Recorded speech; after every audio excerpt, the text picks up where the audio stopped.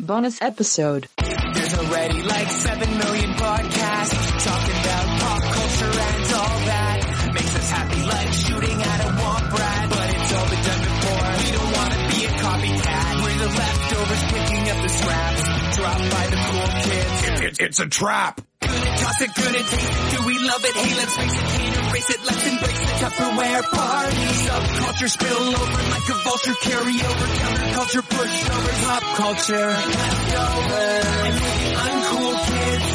What's to say's already been said. Leftovers. Pretty sure that the only talent is the band that's singing this. Pop culture leftovers. Hey, welcome to a Pop Culture Leftovers bonus episode. In this episode, we're going to be talking about Star Wars Episode 9, The Rise of Skywalker, and spoiling the shit out of it. I'm Brian. I'm Jake. And we're the Leftovers. All right, we are not alone on this episode. We are joined by Mr. Dan West. Welcome, Dan.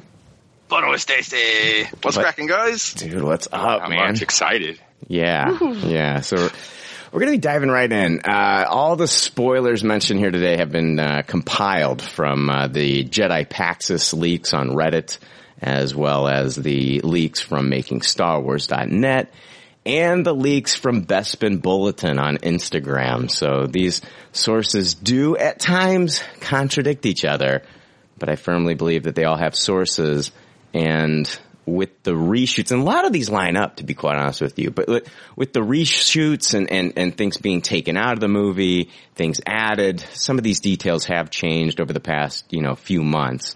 And none of this is 100% confirmed, but I do think a lot of these leaks are lining up, and we do have a gist of like what this movie's going to be about. And yeah, I'm excited to talk about this with you guys. I for one, if you haven't seen the movie, of course, which nobody has at this point, don't listen to this if you don't want to be spoiled, because I really honestly believe that a lot of these beats and things that we're going to be talking about today happen within the movie. Jake, we did an episode like this 4 years ago for The Force Awakens, and a lot of those beats happened the way that we had heard about them. And so I really think that, for me though, I can't avoid the Star Wars spoilers, and Jake, I know you're the same way, and it's one of those things, I actually feel like knowing a lot of this stuff before going in to see the movie, is beneficial. And it's just really mainly for Star Wars, and some of the Marvel stuff, but I really enjoy the spoilers, man. I get a kick out of seeing like what actually kind of like made it into the final cut of the film. Like, what is JJ gonna be putting into this movie at the end of the day? Yeah, I'm right there with you. You're way more open about it than me. I'm always really dumb, and for about 24 to 48 hours, I'm like, this time I'm gonna go in blind and try to avoid everything I can. Blah, blah, blah, blah, blah. And oh man, it never lasts. I'm like, what the fuck are you doing, Jake? Fucking, I'll read anything. I mean, when it came to the prequels, we were there on Toy Day, scavenging through the backs of the action figures to find out information. And now with this new trilogy, it's all about these spoiler sites and drones getting info and just moles and leaks. And it's almost more fun than ever now. Yeah. Having that kind of air of mystery to it. Because back then it was pretty concrete. Like the novels and the toys and the spoilers would come out a good month and a half before the movie, and it was concrete. But now there is this like misty haze of maybe something's going to get reshot or edited, or someone got their sources wrong. So it's almost more fun now. Yeah. You mentioned misty haze, and like that actually ties into the movie. Have you guys? Well, I wasn't going to bring it up, but we'll talk about it. Let's actually just Dan, and you've kind of flipped on the spoilers yourself. Like you were kind of like anti-spoilers, and now you're all in. Yeah, that is mainly because my enthusiasm for Star Wars has kind of waned quite a lot recently. The Mandalorian has really helped getting me back into Star Wars. It's so fucking good. Absolutely love the Mando. It's amazing. But yeah, I don't know, man. Maybe it's just like the back and forth between like the separatist fans, the people that love the new films and the ones that hate it. There's a lot of negativity and fucking dick swinging going on. And I'm not a fan of all that sort of stuff. It really winds me up. But So with this, I'm actually very interested because a lot of the, and we had this on the Force Awakens and the Last Jedi. What the fuck? Yeah, I'm sorry, I'm blanking. The Last Jedi. Yeah. We had a lot of this. I kind of prefaced this, which is there's a lot of questions that go unanswered in those films. So I was really looking forward to finding out whether or not we get those answers. Because to be honest, if we do or don't get those answers, that's going to improve or hurt the movie for me. So I'm actually kind of a little bit worried because this film might actually kind of muddy my feelings about the first two. So we'll see what happens. Well, that's the thing here. I think this first scene in the movie, which actually, I think was a new addition to what we're going to be seeing, because I think when we're watching the first trailer that came out, the teaser trailer, and you see Kylo do like that choke slam on that guy, I think that's so cool. I think that was originally at the beginning of the movie, but they've taken that scene out, it looks like, is what I'm hearing, and I could be wrong, but it looks like they've taken that particular scene out of the movie and replaced it with this one. So, and I think that scene, and don't quote me, but it was him taking on the Knights of Ren at the beginning of the movie or something like that. But let's jump into what I believe is the beginning of the movie, if the reports are correct. It's going to take place on this planet called Exegol, and we're going to see a fleet of Sith destroyers rise up from the ground. And the original reports were that this first scene of the movie was actually going to be shot, it was going to be a shot of like us, the viewers, after the, opening crawl, zooming in on a planet, and that planet was believed to be one of the moons of Endor, and it would be a training scene for Luke and Leia. And that scene, from what I'm hearing from MakingStarWars.net, is still in the film, but they've moved it now. It's not the opening scene of the film. The opening scene of the film is now Kylo Ren in his tie, and he's going to Exegol. And I guess, Jake, you said Misty Haze. He's got to go through this red mist, and I believe it was in the last kind of like special look trailer that they just showed, where you can see kind of like this red mist. But Kylo Ren goes through this red mist in his tie, and that's what takes him to this planet of Exegol. And this is kind of like where the movie starts off. Let me find my place here real quick. This was MakingStarWars.net, and they went on to say that Kylo Ren lands on Exegol, and he walks across the stormy plain of the dead world. He passes a giant floating cube about 30 feet in the air. This place is weird. The evil son of Solo then takes a lift down. So there's like a lift that he takes, and it takes him down inside the planet. But this is where things go from weird to insane. I mean, really insane. As Kylo explores the area, he encounters these small creatures that are tending to the capsules or barrels called the relics. Have you guys heard about this at all? Nope. Get ready to have your minds blown. Inside these barrels, Kylo sees the body of former Supreme Leader Snoke. However, he was killed and disposed of. These are all clones. I'm told the explicit implication is Snoke has always been a clone. There are too many barrels full of Snoke clones to count. I think it is safe to say that Kylo Ren has had a bad feeling about this. So basically the big reveal here is that we know we're getting the Emperor in this movie, and we know that Snoke was a clone. So we're meant to learn here that Snoke was in fact a puppet of Palpatine, a proxy of Palpatine. So this is one of those things that they just kind of like, I'm hearing that they just added recently into the movie to clear up all the Snoke stuff, because they did not want to hear fans at the end of the day say, what was the deal with Snoke and the Emperor, and they're too much alike and all this stuff. Now, as for like all these clones, this is none of this. What I'm saying, I think this is how the movie starts. But as for some of the other details about these Snoke clones, there's the rumor, and I think Jason Ward was talking about this, that Kylo has killed him more than once. And I don't know if this is true at all. So I'm just throwing it out there because I did find it interesting. Yeah, it is interesting. That Kylo has gotten angry and killed Snoke more than once. And I don't know if I buy into this or not. And Jason was just kind of like spitballing here. And Kylo has killed him more than once. And so the Emperor creates another clone, and then Snoke comes back. So like, Kylo's just thinking like, I can't kill this fucking guy. Yeah, he's like a fucking Looney Tunes character. Right. I buy into the Snoke clone thing a lot, just based on storytelling principle. Like it makes the whole thing so cut and dry. Like not only does it wrap up going forward, but it completely wraps up having to tell any pre-story with Snoke. Like all that's out the window with this explanation. Yeah. That's that. It's just the Emperor making clones. Right. Yeah, he's making clones. And then it's with, it's weird though, because why did Kylo feel it was such a definitive death in The Last Jedi when him and Rey are taking him on?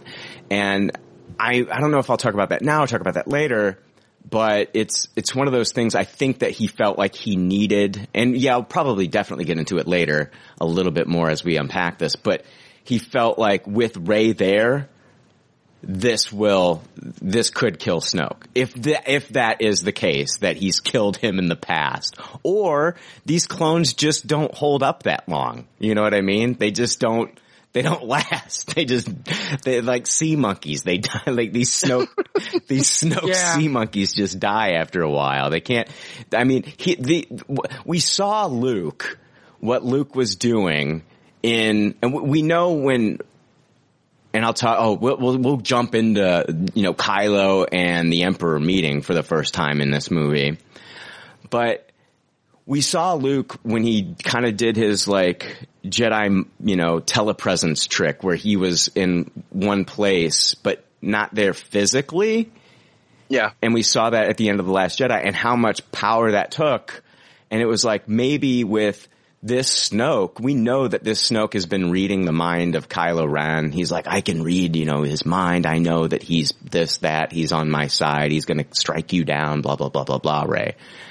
Maybe all that energy from this clone, was also, I'm guessing here, but maybe putting out all that energy and even creating the Force bond between them, if that was Snoke or Snoke through the Emperor, just took its toll on the Snoke clones. But I don't know. This is all speculation. Yeah. Sorry, man. I was going to say, that's one of the reasons why I don't think Kylo's killed him, because I don't know. It just seems weird if he's just sort of killed him a bunch of times that this guy keeps coming back, and he hasn't mentioned it at all. But also, two, when Rey killed him, why is that the end of it? When would who would he mention it to? He's the supreme leader. And who would he say that, to himself or to the mask, like the Vader mask? Like, man, I've killed this motherfucker a bunch of times. maybe Rey, when he's talking to her through their Force link. Yeah. He might have said something if she's sort of going on about taking him down or whatever. Well, he didn't. No, I've killed him a bunch of times. Well, sure. He didn't tell Rey everything either when it comes to her parents. So we'll get into that. But I don't know. I feel. That I think this is kind of like the storytelling that we are going to get when you have two different directors working on a movie, right? On a trilogy. Yeah, that's interesting. I'm pretty much right there with Dan, though, where I do buy into the Snoke clones, but all the extracurricular stuff seems a little bit fan fiction-y to me. I don't know how you even work in that information in this, fast-moving J.J. Abrams popcorn Star Wars movie.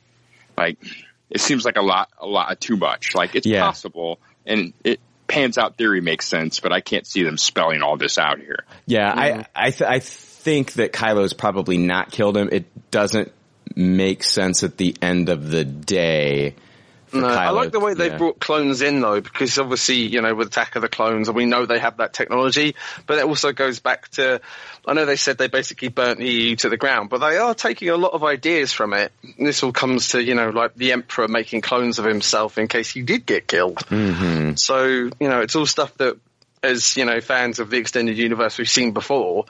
But, yeah, I just like the fact that it sounds like they're bringing it in, and like you said later, they're definitely going to have brought it in later on. Yeah. I'm not going to lie, Brian, too. While you were reading that description, my whole brain was doing the Williams Kylo Ren introduction theme, and I could hear the elevator Star Wars sounds going down, and I was like, geez. Yeah. I can really see that being the opening. It makes a lot of sense. You pan down, you see the Sith ship, you go through the mysterious mist, you're going down and down and down. Yeah. And when you're doing all those things, there has to be a payoff. You don't cinematically show 3 different forms of descending and then not show a payoff. And the payoff is seeing these, barrels of Snoke clones? Yeah, it's got to be one of those things where and I think whatever temple that he goes in that takes this lift down, this cube, whatever, it looks like a Sith holocron is what I'm hearing.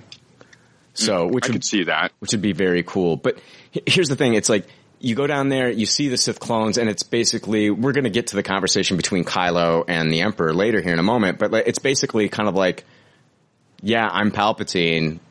I've been, I created Snoke. I've been in control of this whole thing, blah, blah, blah, blah, blah. Right? I mean, yeah, it's a big intro, and that's the kind of thing I wouldn't be surprised that they're going to try to pull off. The first 10 minutes are going to be huge. Oh, definitely. And I think it's going to blow fans' minds when we see a bunch of these Snoke clones. I'm just trying to figure out why there's so many of them, as opposed to just one disposed body. Why was it necessary to clone them? And I think that will come out with Palpatine talking. Maybe. To Kylo. Here's my theory. Maybe it wasn't Kylo killing them so much as they only lasted. So Kylo thought this being was immortal, but really it was dying all the time. And I kind of alluded to that. It was they sea monkeys, they couldn't sustain, you know what I mean? Life for that long. Yeah. I buy into that a lot more than, cause I could see the Emperor being able to explain that in a line and a half of dialogue too. That could be pretty simple. Yeah.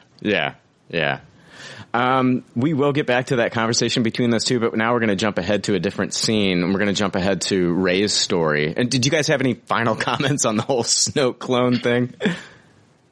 No, I like it. I can't wait for the action figure.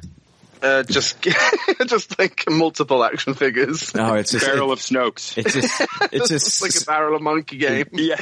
It's just Snoke in a barrel, basically. Snoke in a barrel. Yeah. No, I just want answers. Just want to know what the hell's going on, basically. Right. So Rey's story opens with her training in the woods with General Leia. So Leia is training Rey, and we saw that shot in the episode 9 special look of them kind of hugging. Jedi Paxis says, as stated in a previous leak, it's been reiterated to me that we will indeed be getting oh yeah, I gotta talk about this. We will be getting young Luke and Leia flashbacks in The Rise of Skywalker. One in particular appears to be the opening of the movie, no less. So yeah, there's kind of this is the opening of the movie before it transitions into Rey's opening. We begin the action by seeing one of, if not the final training session between Luke and Leia. And so I think that this is happening on one of the moons of Endor. A year, maybe Yavin 4, maybe? Possibly, yeah. And so, it's a year after the events of Return of the Jedi. And Leia has been training with Luke. When you first see this battle, you're going to see, two people with helmets on, and they're flipping around, fighting each other using lightsabers, and you're thinking that it's Rey training. And then they both take off their helmets, and it's a young Luke and a young Leia. And Leia is in Jedi training. So she's been in Jedi training for a year. And then Leia talks to Luke, and she tells him that she's giving up her Jedi training because she's pregnant with a son. And Jedi Paxos goes on to say, my source on this mentioned a fight, so I believe that we may be getting Luke and Leia in a lightsaber duel, toward the beginning of the film. MakingStarWars.net said there's a flashback that happens in the movie very early on, showing young Luke and Leia. Luke is training Leia. So when you're watching this training sequence at first, I talked about this. It's a de-aged Leia, a de-aged Luke, and that...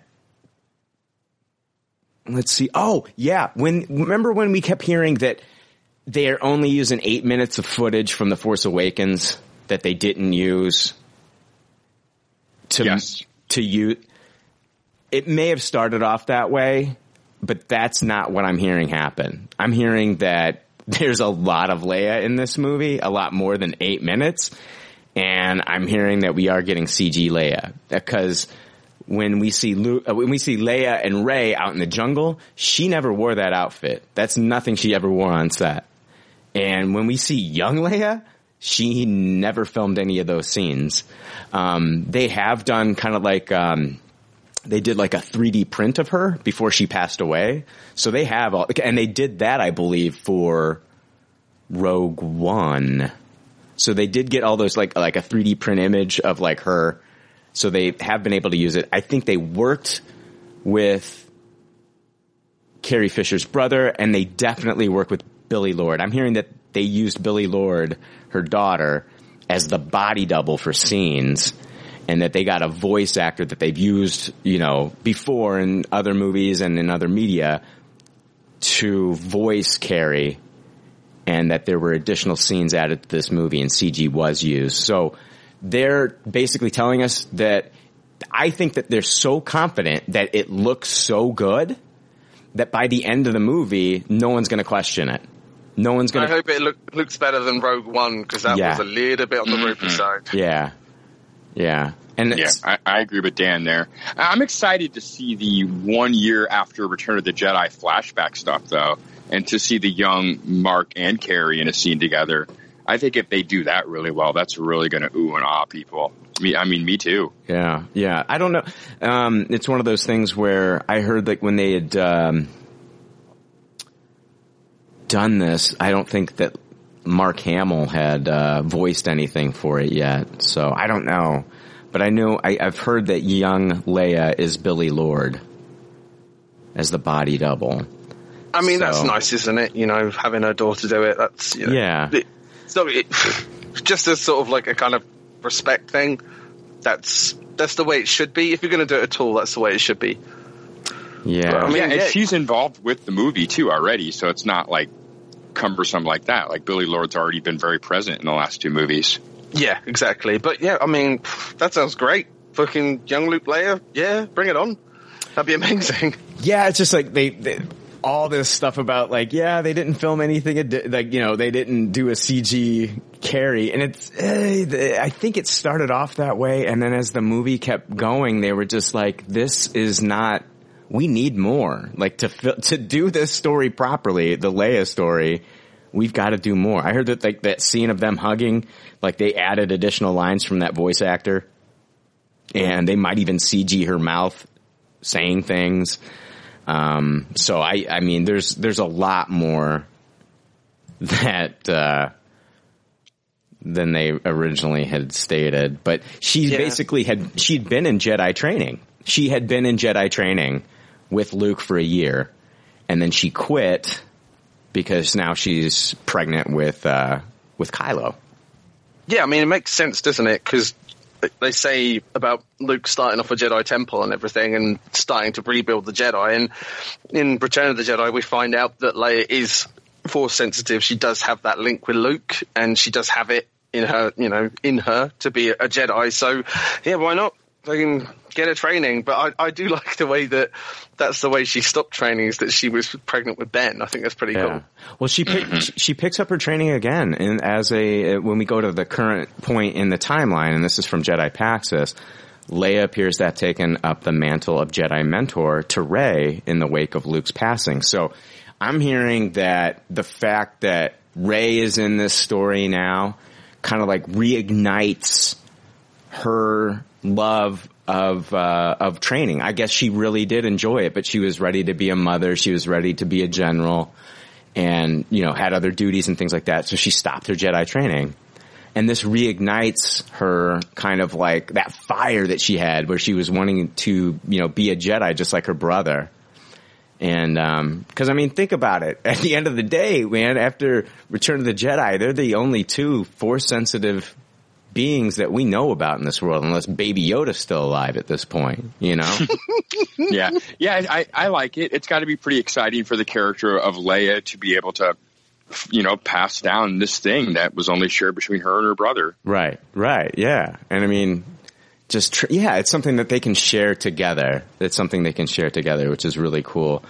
Bespin Bulletin goes on. This is from Bespin Bulletin. They say Rey, during her training with Leia, is attempting to communicate with Jedi who have become one with the Force and is training her mind and body to pull this off.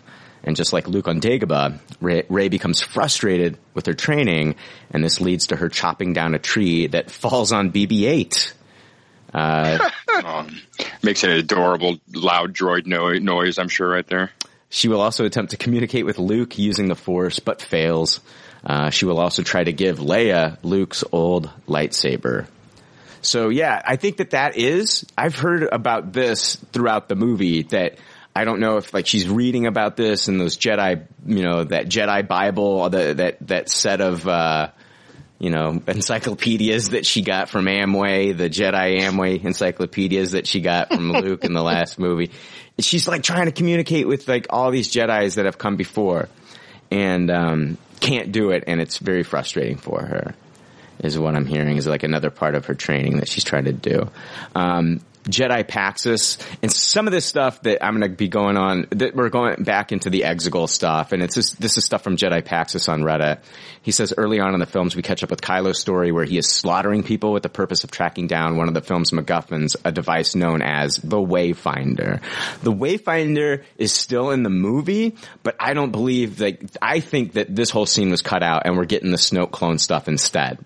That him slaughtering people at the beginning of the movie to get the Wayfinder, I think basically that's taken out completely.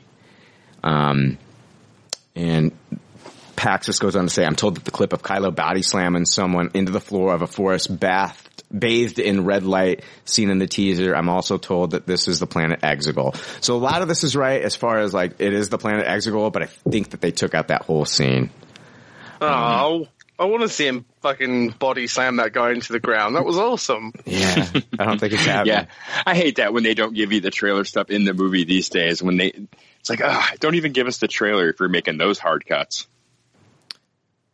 Kylo obtains the Wayfinder from the Oracle, and I don't know, and it's one of those things, I don't know if we're still getting the Oracle in this movie. I've heard some reports say that he's there. Some reports say that he didn't make the final cut of the movie. I don't know if we're getting, if I had to guess, we're not going to get an Oracle, but we still could. I have no idea. But Kylo does get a Wayfinder, and it's the Wayfinder that belonged to his grandfather. So there's two Wayfinders. There's one that belonged to Palpatine, and then there's one that belonged to Vader, and Kylo gets the Vader Wayfinder. Bespin Bulletin reported that the Oracle scene with Kylo Ren has been removed. Bespin Bulletin is saying Kylo will now locate a chest that contains an object called the Wayfinder. Kylo has some kind of a flashback where he hears the voices of Luke and Han Solo before next hearing Palpatine call out to him. Wow, they're really going all out on the flashbacks in this one. Totally. Remember, that was something that, we spoke about in The Last Jedi, that, we never got a flashback scene in Star Wars before. So seems like that's all out the window, and they're just going full on, we need to explain some shit, so here you go. Well, I'd say that the flashback that we saw, this sounds more of a flashback that he's getting when he picks up the Wayfinder, kind of like when Rey picked up the lightsaber in The Force Awakens. It was kind of like a... more like a vision than a flashback. Yeah, but we did straight up get the same flashback 3 times in The Last Jedi. Those were flashbacks within the Star Wars movies. Yeah.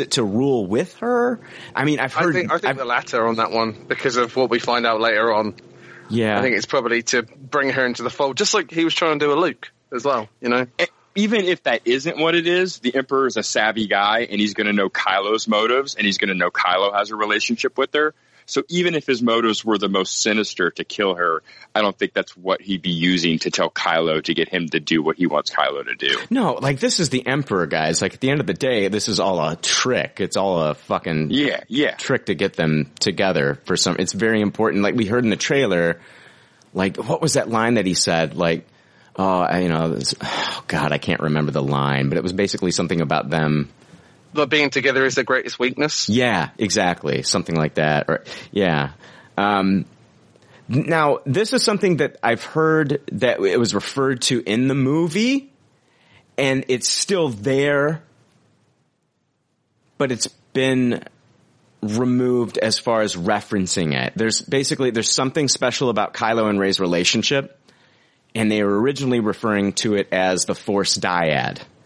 And I will talk about that later. I heard that it's still in the movie. The elements are there, but they don't refer to it as the Force dyad anymore within the film. Yeah, that's what I heard as well, is that they took that term out of the whole thing, but it won't be referenced at all. Well, I guess we'll talk about, like, at the end of the day, when we get there, when I start talking about that, opening that up a little bit more, I guess we should definitely talk about whether they should have kept that in. Oh, yeah, definitely. Yeah. MakingStarWars.net says that Kylo then comes upon an old man in a bed. The old man claims to be Darth Sidious. Kylo doesn't believe him and ignites his saber and puts it to his throat, and the old man laughs at him. The old man looks up and reveals the Sith fleet that waits for him above the planet. So he's in a bed. He's got these little, alien guys around him that take care of him. He's old and he's weak. He's in this bed, and above him he's got a skylight apparently, and he's got this fucking Sith fleet. These Star Destroyers that he has are like these super Star Destroyers. I hear they're all black and they have red lines in them, red lines on them, and they're just like hovering up there. And now Kylo Ren is convinced that this is Palpatine, and Darth Sidious orders Kylo Ren to kill Rey. So here we go. This is a completely different. Because it was in the original, and Jedi Paxis was saying, I want Rey to turn it to the dark side, and now MakingStarWars.net is saying Darth Sidious is ordering Kylo Ren to kill Rey. That this is his first and only mission. Kylo asks what is so special about Rey, and Palpatine says he will find out all too soon. So, yeah, it's this changes a lot within whether you're and we'll talk about what Bespin Bulletin says here in a moment. But yeah, go ahead, Jake. Yeah, I don't know. It just doesn't seem like Kylo would bite for that at all. Like, what's there to gain? Just the fleet? Just seeing that red and black striped Star Destroyer fleet is going to be enough for Kylo to go, okay, I'll kill Rey? Well, we've already talked about the Snoke stuff. And here's another thing. It's the fact that he still kind of like worships his grandfather. Yeah, and here's the guy. I mean, this is the guy. So, and at the end of the day, it's like Kylo probably sees those, Star Destroyers, and maybe within the movie we're thinking to ourselves, is he really going to join up with this guy, or is he going to pull like another, like, I'm going to kill this old man and take control of his fleet, and me and Rey are going to rule the universe together. I'm going to convert her one way or the other over to the dark side, or whatever. You know what I mean? Yeah, I like that a lot, actually. Yeah, I don't know. There's like the one where did all the Star Destroyers come from? I'm assuming that was all of this is like that. What was it called? The Emperor's plan, was it Scorched Earth? Like the contingency plan he had, that if he died, that his consciousness would go to another body. But that's what this sounds like. But as far as Kylo, like, not just fucking killing him where he's laying down in his bed, because he, took over from Snoke in The Last Jedi. So if he suddenly decides to serve this weak, feeble old guy, it's like, it's very, like, what's the word? It's counterintuitive from what he did in the last film, don't you think? There's got to be some little thing that we don't know. We don't know. Some promise of power, some something. I feel like there's one little missing ingredient. Well, let's get into some of this other stuff here, because here's what Jedi Paxis goes on to say. My source specifically mentioned that Palpatine is very old and decrepit at this point, possibly on the verge of death. A little bit of Googling reveals that Palpatine is thought to have been born around 84 BBY, before the Battle of Yavin, making him in the neighborhood of 113 years old by the events of the Rise of Skywalker. His goal in luring Kylo to him and converting Rey to darkness is more or less to have Rey and Kylo inherit his new empire and for them to rule it together. And that's what Paxis is saying. Bespin Bulletin says when Kylo Ren. So yeah, I mean that might entice Kylo to rule the Empire with Rey. Yeah, go get her, bring her back. You can have all of this. Yeah. I'm passing it down. You know what I mean? I've inherited all this, and I'm gonna give it to you. You're gonna inherit all this. I can't do this. I'm old. I'm gonna die soon. I gotta leave it to the kids. You know? As you said earlier, he's a sneaky motherfucker. Exactly. It's gonna be Emperor Palpatine Knives Out version. Yeah.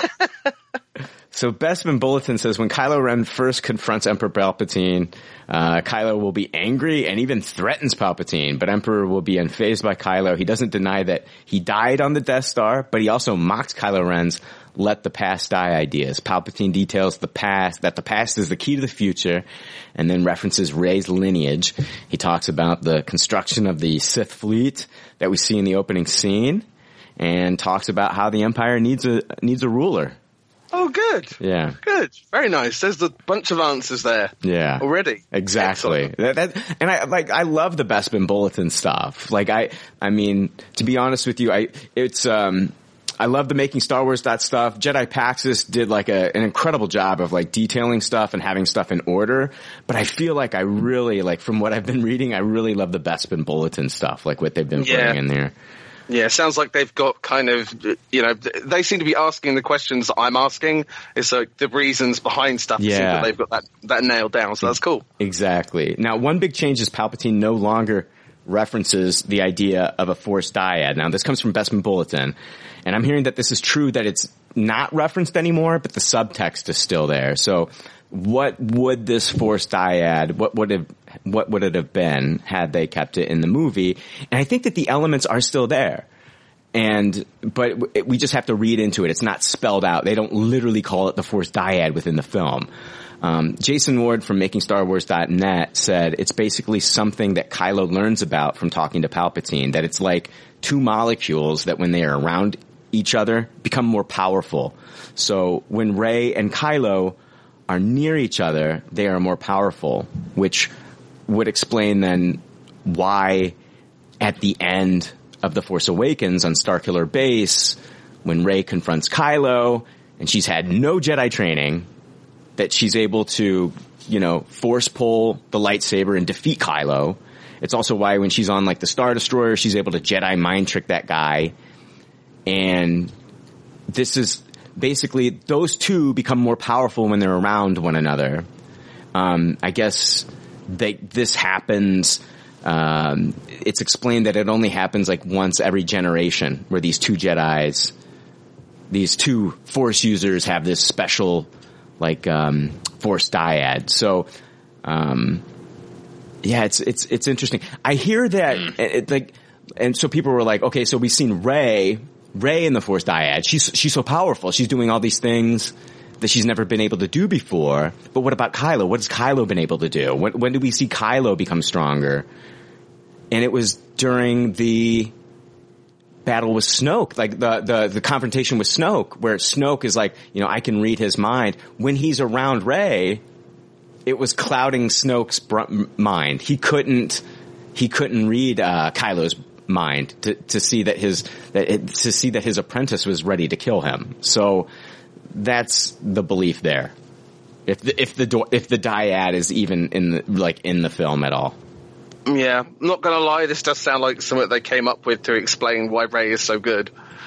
That's what it seems like. Because this is obviously not anything we've heard of before. Yeah. But it does seem like something they brought into the Star Wars canon to explain why Rey defeated Kylo. I mean, I made the fucking point in The Force Awakens. It was like, how could she beat him? Because he got a gut shot from Chewie. That was my reasoning. Right. He wasn't like at 100. He's probably, at 50%? Something like that. Yeah, dude, but he's still punching his chest. He's ready to go. Exactly. He was fucking mortally wounded at that point. So that was the reason I thought that she beat him there.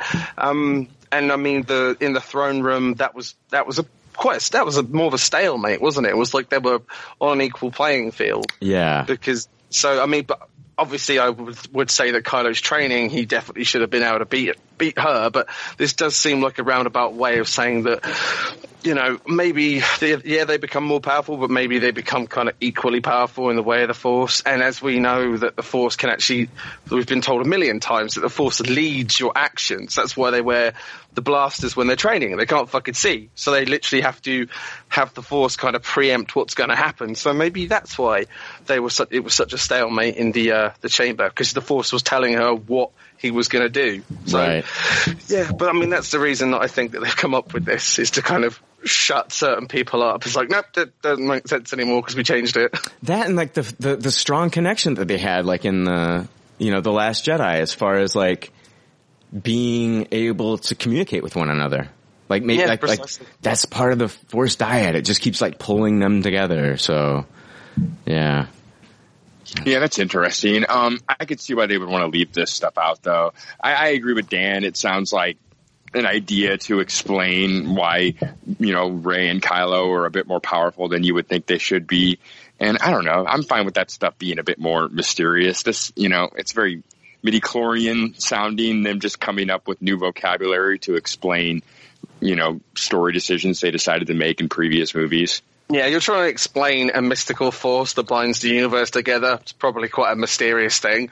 So trying to get like too into the nitty gritty of it, it just seems silly to me to explain why someone can beat someone else with no training when you're talking about a fucking universe with space wizards. Yeah. It's silly. See, that is the thing with Star Wars, though. Like, they introduce new concepts all the time. We think we got it. Like, oh, it's just about the Force and it's about lightsabers. Next thing you know, we're finding out that, you know, Darth Plagueis can raise people from the dead. We're finding out in Rebels that there's time travel. You know what I mean? Which is the dumbest thing that they never should have introduced into Star Wars, but, you know, they did, But, you know, and we're, you know, there's a lot of stuff that they're even going to introduce into this movie that we haven't seen before. And I think a lot of it is just like, you know, basically once they introduce those Jedi, those books, those books, there's so much more about the Force that Rey's learning about that I think they're going to introduce into this movie. So yeah, have you got anything spoiler wise about the books, or is they're not really mentioned? There's a little bit, I think, but not too spoilery when it comes to the books, to be quite honest with you. I think it's basically like a new part of like a new power from the Force that Rey has learned maybe from the books, or, you know, has kind of absorbed or something. So, let's see here. Yeah, Kylo. I've been talking about Kylo. Ran in this Palpatine. A convinced Jedi Paxis says a convinced Kylo Ren listens to the Sith Lord, and Darth Sidious orders Kylo Ren to kill Rey. That this is his first and only mission. Kylo asks, "What is so special?" Yeah, I've already gone over that. In order to facilitate bringing about this is Jedi Paxis. In order to facilitate bringing about this new empire, Palpatine has spent his 30 years of creating a fleet of Death Star destroyers. Note, I don't know if this is their actual name or not. Personally, I hope not. It's a bit on the nose, which appear to be exactly what they sound like. Star destroyers with Death Star tech mounted on them. So that's what we have here. These black Super Star destroyers with the red lines have Death Star tech mounted on them, giving them the capability to destroy a planet. Note. It's like some Austin Powers Dr. Evil shit. No, that is funny.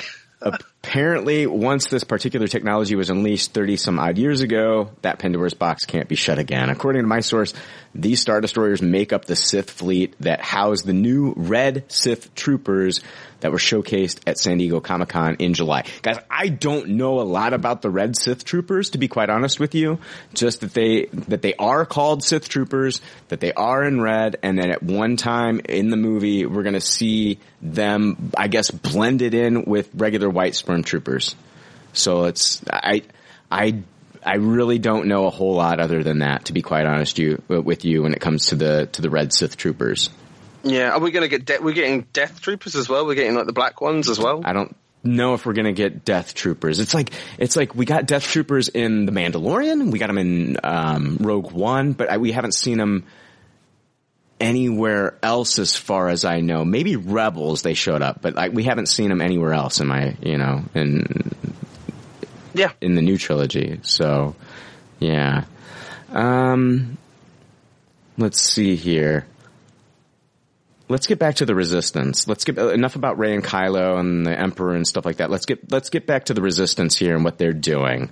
So apparently we catch up with Finn and Poe returning to the jungle planet depicted in some of the behind the scenes images shown at Celebration. The duo have been in contact with an informant from within the First Order. The mole has told Finn and Poe about Kylo coming in possession of the Wayfinder. Note, it's unclear to me if anyone in the Resistance understands what the Wayfinder is or where it leads. They just want to find it. So, as far as who the informant is, Bespin Bulletin had more details. They go on to say the Resistance are given information from General Hux. I think this is bullshit.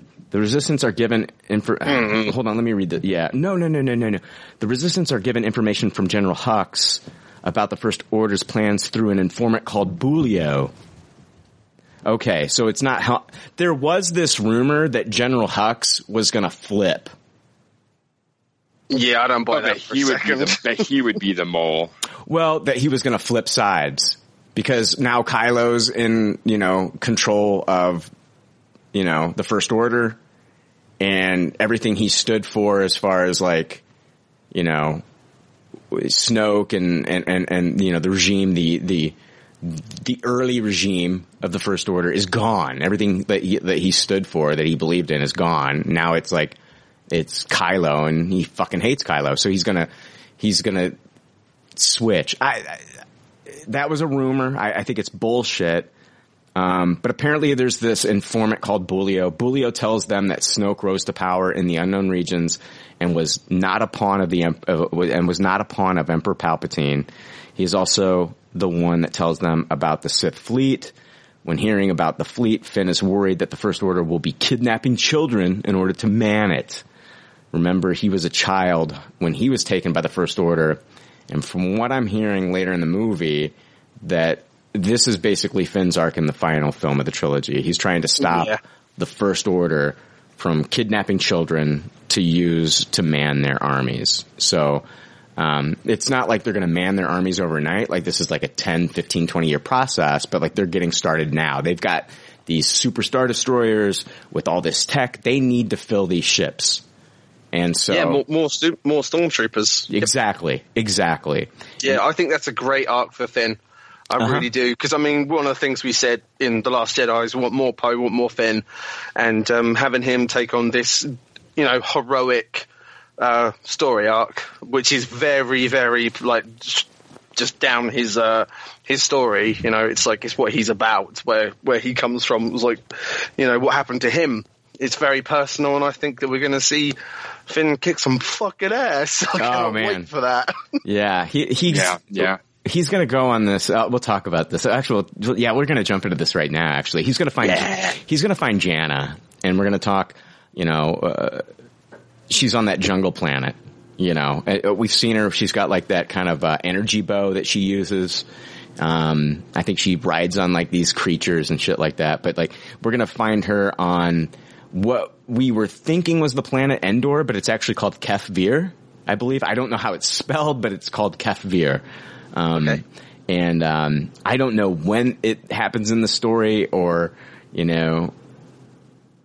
but basically he goes to stop the First Order from kidnapping kids to build up this fleet for the future. So there's this General Pryde that I guess that's General Pryde is on a Star Destroyer, and that his soldiers are tasked with kidnapping children. So Jannah and Finn go on this suicide mission with a couple of Resistance soldiers, and Jannah and Finn sneak their way on board a Super Star Destroyer that's being led by General Pryde. He's a First Order officer, and they fight their way to this reactor core within the Super Star Destroyer, and they bomb it, and then this thing blows up, and it's a suicide mission. The ship is going to go down, and they're believed to be dead. They're going to die. Dude, that's the one thing about the... What's that? The saying, that's what I heard, that it was a suicide mission, that they both kind of resigned to their fate, but they know that it's so important, they're going to fucking do it anyway, which sounds cool. It sounds very cool. Awesome. Now, here's the thing, dude. This movie, I hear, has so many fucking death fake outs in it, man. Like, it is full of them. Here's one of them. Like, Jana and Finn are going to die. Everybody's, like, thinking they're going to die. But then the Millennium Falcon, the Falcon shows up, it comes in, and it saves them. Yeah, I heard that too. So it's Lando. It's Lando Calrissian. Yeah. And this might be the scene where we see him in the trailer go, woo! You know, like, I don't know. This might be it. But Paxis has heard that Jana, here's the thing. This is all over the place. I think that Paxis has heard that Jana is Finn's sister early on. But then that changed. That Jana is Lando's daughter. I think that Jana is Lando's daughter. I think probably about 33% of the Star Wars universe is Lando's daughter or son at this point. Yeah. Because that guy, you know, he is smooth as fuck. Yeah. Yeah, you're probably not wrong there. Imagine the child support that this guy has to pay. Jeez. That's why, you know, that's why he's got all those gambling problems and stuff. He's just trying to get that fucking family allowance. He's still trying to use old Imperial credits. No, that's great, man. Because again, you know, it's nice to see some of the legacy characters like coming in and having these big moments. So I'm looking forward to seeing that for sure. Well, see, the reason that Jana goes with Finn, like they meet Jana on this jungle planet somewhere along the lines. Like they land on the planet, blah blah blah. They meet her, and the reason she goes is she was kidnapped too. So she was kidnapped, and we'll find out. I'll tell you when I believe she was kidnapped. When she was a child. We'll talk about that later. But like, that's like, so basically, like, I think that Jana is Lando's daughter. Lando flies in, rescues Finn and Jana. He's reunited with his daughter. And there's still some people saying that it could be true that Finn is Lando's son. I don't believe that that is the case. I think that with Finn being in the Resistance for at least a good year now, that word would have gotten back to Lando about him or something, you know. And Finn Calrissian doesn't sound good to me, to be honest with you. So, well, you would hope that Lando gave him an actual name before he had a number. Well, yeah, you know, sure. Well, he doesn't. You would hope he doesn't fucking know it, so it's, you know. That's one. Yeah, I agree with this. I mean, this is yet another love interest for Finn. You know, 3 movies, 3 love interests, and that it's kind of a running theme. It seems like so. There's no way it's his sister. Well, I don't know if it's a love interest because Finn is running around with Jana in this movie, but like, what's up with him and Rose? And so I don't know 100%.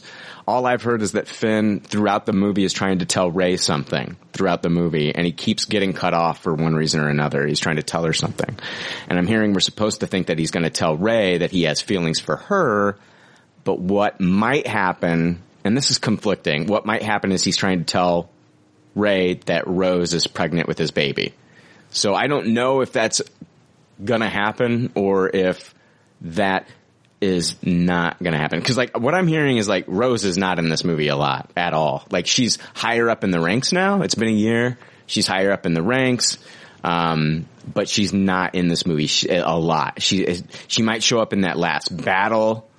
A lot of people show up in the final battle and she might be one of them, but as far as like her having a big arc in this film, that I don't think so. Yeah, it makes sense. I'm fine with her not going on suicide missions. Yeah, so. I just think it's a shame because I really liked Rose. There you go. Well, I mean, that's maybe why they left her off of the poster, and I don't know. There's just maybe she is pregnant, and that's why she's not in these action scenes either. You know? Yeah. Yeah, agreed, man. I just hate to think that it was all the crazy fucking shit she got for from arseholes that made her like not want to be in the film as much or something. It just, again, it's stuff outside of the film, like, because I just want them to tell the best story that they can, and I really like Kelly Marie Tran as Rose. I thought she was great, and I like Rose as a character, and I just wanted to see more of her. So, but I think you're correct. Not on the posters, she's barely in any of the clips in the trailers. Oh, so, God, yeah. I don't think. Yeah, I only remember seeing her like in maybe one or two clips. I mean, there's really nothing there. So yeah. But it's like, well, we can also say like, well, okay, what the fuck's up with Maz Kanata too in these movies? You know what I mean? I'm fine with not finding out. I'm like her. I'm not. Like not really. They set this character up as like being Jake, they set this character up, and you can disagree all you want, but they set her up to be way more important than she's actually turning out to be. No, I do agree, but I just... Can we get some payoff for any of that? Can we get some payoff for any of that I don't have to read about in a fucking comic book or in a graphic novel or something? Because like I think it's bullshit. I really liked fucking Maz Kanata in The Force Awakens. I thought she was a really cool character that they kind of like made us think that, yeah, she might be Force sensitive. And they even tease shit in this fucking movie. And it's like, but there's zero payoff for Maz Kanata at the end of the day from what I'm hearing. Yeah, I want her to answer the question that I've been asking myself for 4 years, which is how the fuck she got the lightsaber. Yeah. And she just says, oh, that's a story for another time. Is it? Can I hear that fucking story now, seeing as we're on the last goddamn movie? Right. It'll be a post-credit scene. She'll be... She just finds it in a dumpster. She'll be sitting it's going to be a Disney Plus series, Maz's stories. Yeah, she'll be sitting on a rocking chair in the cantina and telling you stories about the lightsaber. Let's get back to like, okay, so we got the informant of Bulio apparently, and I don't know, that's from Bespin Bulletin. I don't know if there's an informant named Bulio, but it sounds like they get this information from this informant that's, working within, that's in the First Order, that's giving them information, and they find out that Kylo's got this wayfinder. They find out about the Sith fleet. All this stuff. And so Poe and Finn tell Leia about this. And this is from Jedi Paxis. And she sends Rey, Chewbacca, C-3PO, and the other droids to accompany them on the mission. In order to get them going on their quest, Leia puts them in contact with someone on Pasaana. Pasaana is the desert planet that was filmed in Jordan. So it's at this point in the story where the Resistance team makes their way to the desert planet, seen in the teaser and behind the scenes footage. It's revealed that Leia's contact, this is where it gets a little contradictory. It's revealed that Leia's contact is Lando Calrissian. So not Bulio. Lando points them toward another one of our MacGuffins, a Sith artifact. I believe this. I don't think that there is Bulio. I think that if that stuff was in the movie, it was taken out. It's getting too confusing with Bulio, the Oracle. I think all these things just kind of like were too much. Two Wayfinders. Well, the Wayfinders make sense. I think, but you have to just get down to one MacGuffin is what I'm saying. I agree with you. I think the Wayfinders make sense because one is Palpatine's Wayfinder. The Wayfinders are just a way to bring them to this one MacGuffin. And I think that this makes sense to me. But as far as like all these different contacts, we're going to learn about another contact here in a moment. But like, the Oracle and Bulio, this just makes sense to have the contact be Lando Calrissian. And so Lando, and they work it into Lando's story so well, in my opinion. Lando points them toward another one of our MacGuffins, a Sith artifact that apparently turns out to be a dagger. This dagger has some sort of writing on it that C-3PO can't decipher. And we're going to talk about the dagger here in a moment. So, like I said, this goes against what Bespin Bulletin said about the contact of it being Bulio. They said like the Resistance learns about the Sith artifact through Luke's notes that are found in the Jedi texts, and that they then head to Pasaana to seek out a hermit Luke once knew. So like, yeah, it's all over the place. Yeah, that's kind of classic Star Wars where they just run it. I'm sure the informant was going to be some crazy, wacky alien that they were going to meet named Bulio, and Yeah, it seems like easy cuts to get more quick and concise and to the point. Yeah. Here we go. Let's talk about the dagger, and we'll go through what Jedi Paxis talks about with the dagger. I got a lot to talk about when it comes to this dagger. I initially thought the dagger was the wayfinder to the dagger was the way they were going to get to the fleet, but it seems like all of that is just right out in the open in the first 10 minutes of the movie now. Right. I don't really understand what the final MacGuffin is anymore that they're trying to get from one to the other. Oh, we'll get to that, man. We'll get to it all. Jedi Paxis goes on to talk about the writing on the dagger. Is said to be a Sith language. That description is pretty vague for me, but the key point is sound. Heroes find dagger. Dagger has writing on it. 3PO can't read it. I also want to point out that there's a scene in the trailers where Rey is holding the dagger, and you can see the dagger. And I actually showed you, like, in the new, you guys saw that in the new trailer that was released, like Rey holding the dagger. But before that, in one of the trailers, you could see there's a scene. It's the scene where Rey and Kylo strike that pedestal at the same time they're in a lightsaber battle, and they strike that pedestal with Vader's mask on it. In Rey's other hand, she's holding the Sith dagger. Jedi Paxis goes on to say, it's during our hero's time on Pasaana, so we're on the desert planet, that Kylo initiates a forced mind link between himself and Rey. Through their connection, Kylo discovers where Rey and the Resistance crew are and leaves to pursue them. Eventually, Kylo and the Knights of Ren arrive and begin to attack our heroes. One thing leads to another, and the Resistance crew gets outnumbered, and they are forced to make their escape on an old ship, leaving the Millennium Falcon behind. Kylo recovers the Falcon and takes it back to his Star Destroyer. So Bespin Bulletin reports that they're saying that Chewbacca is left behind on the Falcon. Wow. Oh, wow. There was a lot in those couple of sentences. Yeah. The first thing that I picked up on there was he has the Knights of Ren back. Yeah, that's from Jedi Paxis, and I don't know. I don't know about that, man. Do the Knights of Ren go with him, or is it just stormtroopers? All I've heard from any other report that it's just stormtroopers, that it's just troopers there. So I don't know. Yeah.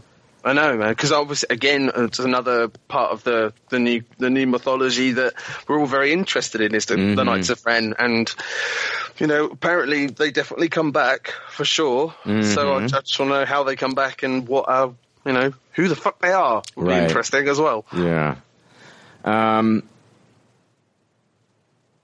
It sounds like we're not getting much of the specifics of the Knights of Ren from the stuff I've read. Like even still, same as yeah. There you go. What are you going to do? They've got a lot to explain. Yeah. Here's the thing. So when Kylo Ren, there's a lot to figure out here, and I want to break it down. About this whole scene of Kylo Ren finding out where they are. First off, with the Millennium Falcon, there's a battle, there's a struggle for the Millennium Falcon here between Rey and Kylo. So when Kylo does find Rey on Pasaana, they fight, and I'm hearing there's like 2 or 3 lightsaber battles between Rey and Kylo, and that's from MakingStarWars.net. I think Paxis said there was only 1, but apparently there's like 2 to 3. Well, that Paxis is talking out his ass, because we've seen the fucking one on the ocean planet. That happens for definite. And we also see the one in that artifact room as well. So that's 2. But the problem, hold on. The problem with that is it's actually the same battle. And I'll explain all that here in a little bit. So that's what's weird, what's going on in this movie. And that has to deal with their Force link is, and I'm not 100% sure if this is good. We'll break that down. Let me just leave it at that. We will talk about that, because that shit is fucking interesting. So, Kylo does find Rey on Pasaana, the desert planet. They fight and they're struggling over the Falcon and they're using the Force. This is when, they think that Chewbacca is on the ship and Rey is struggling using the Force, trying to recover the Falcon. And there's a moment where she gets angry and she uses Force lightning just like Palpatine. And it I think it sets the Falcon on fire, and we're led to believe, I believe in this moment, we're led to believe that Chewbacca dies. What? Wow. It's a total fake out. It's a total fake out though. Another fake out. We're talking Arya Stark at the end of Game of Thrones in the sacking of the city where she blows up 19 times, but she's actually fine. Yeah. Chewbacca. Glenn under the dumpster style. This is our second fucking fake out. This is our second fucking fake out on death. It might be the first in the movie chronologically, but we're just led to believe that Chewbacca dies. Chewbacca doesn't die. We're led to believe later, I guess, Finn's dying, and we'll talk about another character that apparently, anyway, so, Jedi Paxis goes on to say, as previously mentioned, 3PO is confronted with a challenge he is not equipped to handle. So the artifact found on Pasaana contains a language that 3PO can't translate without modifications. In order to modify 3PO's, programming, Poe brings the team to a wintry planet seen in the teaser, Kijimi. There, C-3PO is modified to allow translation of the artifact. I'm told that the modification is done by a small alien, possibly the one pictured in, this is, once translatable, the dagger supposedly reveals information regarding a second Wayfinder, this one having belonged to Emperor Palpatine himself. They don't have the Wayfinder yet. Rey doesn't have Palpatine's Wayfinder. Kylo at the beginning of the movie, I believe, has Vader's Wayfinder. And this dagger is going to lead them to the second it has information about the second Wayfinder. This one having belonged to Emperor Palpatine himself, leading the team to journey to the forest moon of Endor. There's a lot more I gotta break down about this stuff, with the dagger, all this stuff, and I'm gonna get into it here, cause Jedi Paxis kind of speeds along through this stuff, and there's a lot more to this stuff that we really need to talk about, to be quite honest with you. As far as, note, my sources tell me that the scene from the first look reel showing 3PO with red eyes connects to this event. The red eyes are part of the hack that allows him to translate the Sith language. I'd like to know what the language is. I hope they tell us what it is, because I'm really hoping it's the Master Sai or something, like the first kind of Sith Force users. That'd be great, because they're from fucking, the Old Republic days, years even before that. So that would be a nice little tip of the cap there. That'd be cool. Is the issue that it's so old 3PO can't do it, or is it because it's so forbidden? It's forbidden. That's all that we know. It's forbidden. And so basically what they have to do is they have to back up C-3PO, and then they put that back up into R2-D2. Yes.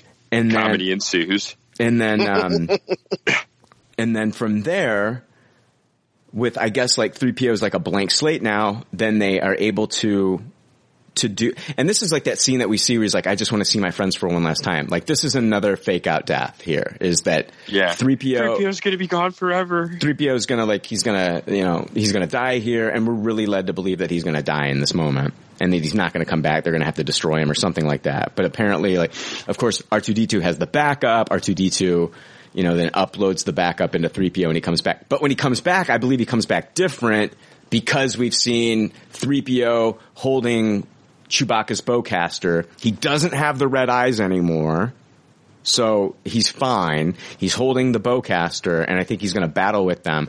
Some people believe that it's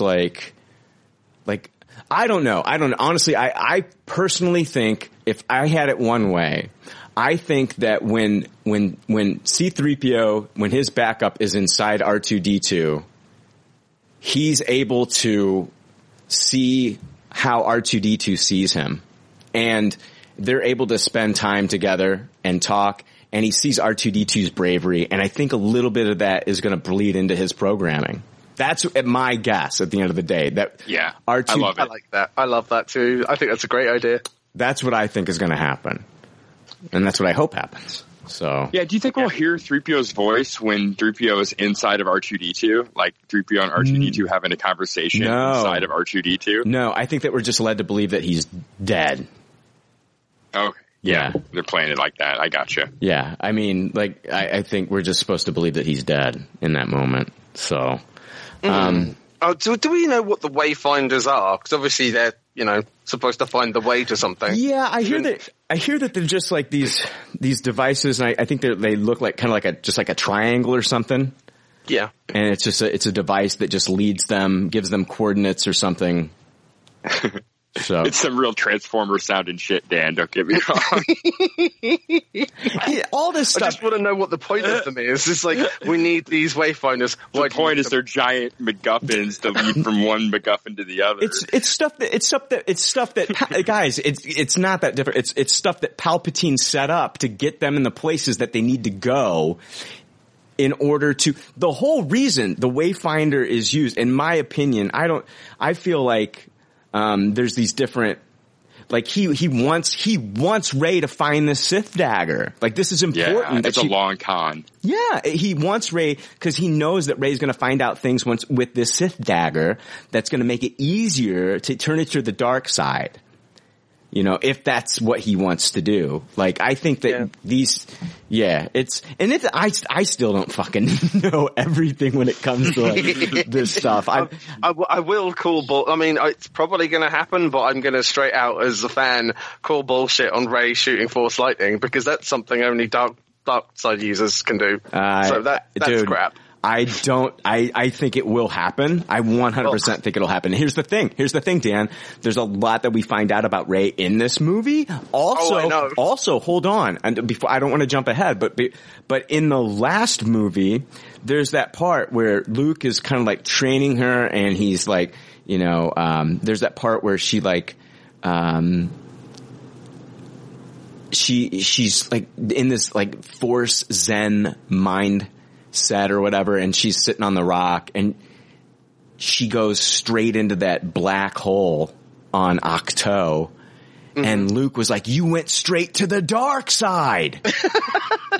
Right? Oh yeah, fair point. Yeah, man. I don't know, dude. I do think that there will be a moment. I think it'll happen. I think Rey will use Force lightning like Palpatine here in this. She's gonna fucking fart Force lightning, and that's gonna be what kills Chewbacca. It's gonna be very tragic, Dan.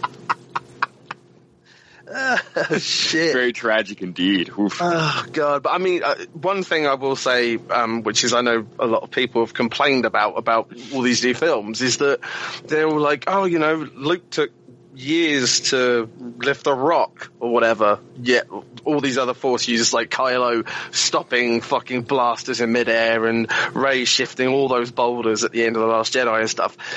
We're living in a time, like in the real world, where all these sequels, they have to be bigger and badder than the last ones. So, back in fucking in like the 70s and 80s, we were amazed that Luke could like lift rocks and grab the lightsaber, which is stuff that Jedis do all the goddamn time now. So you have to ramp up these powers to keep the audience's kind of attention, especially older audience members. Mm-hmm. You got to show them something they've never seen before. When we first saw Kylo stop the fucking blaster, I bashed shit to bed. Yeah. It was insane. It's still fucking cool. Yeah, it's so fucking amazing. And that's the thing. It's like we had that, but when they're going even further with stuff like the Force Link and like really powerful Rey, really powerful Kylo, and people are getting annoyed. And I don't see why. It's like, as an audience, you've got to, they've got to kind of expand these powers and make them better so we can go, whoa, fuck, look at that. Oh, yeah. God. I agree with Dan 100% with this stuff. Like the Force is like marijuana kind of. It's way better than it was in the 70s.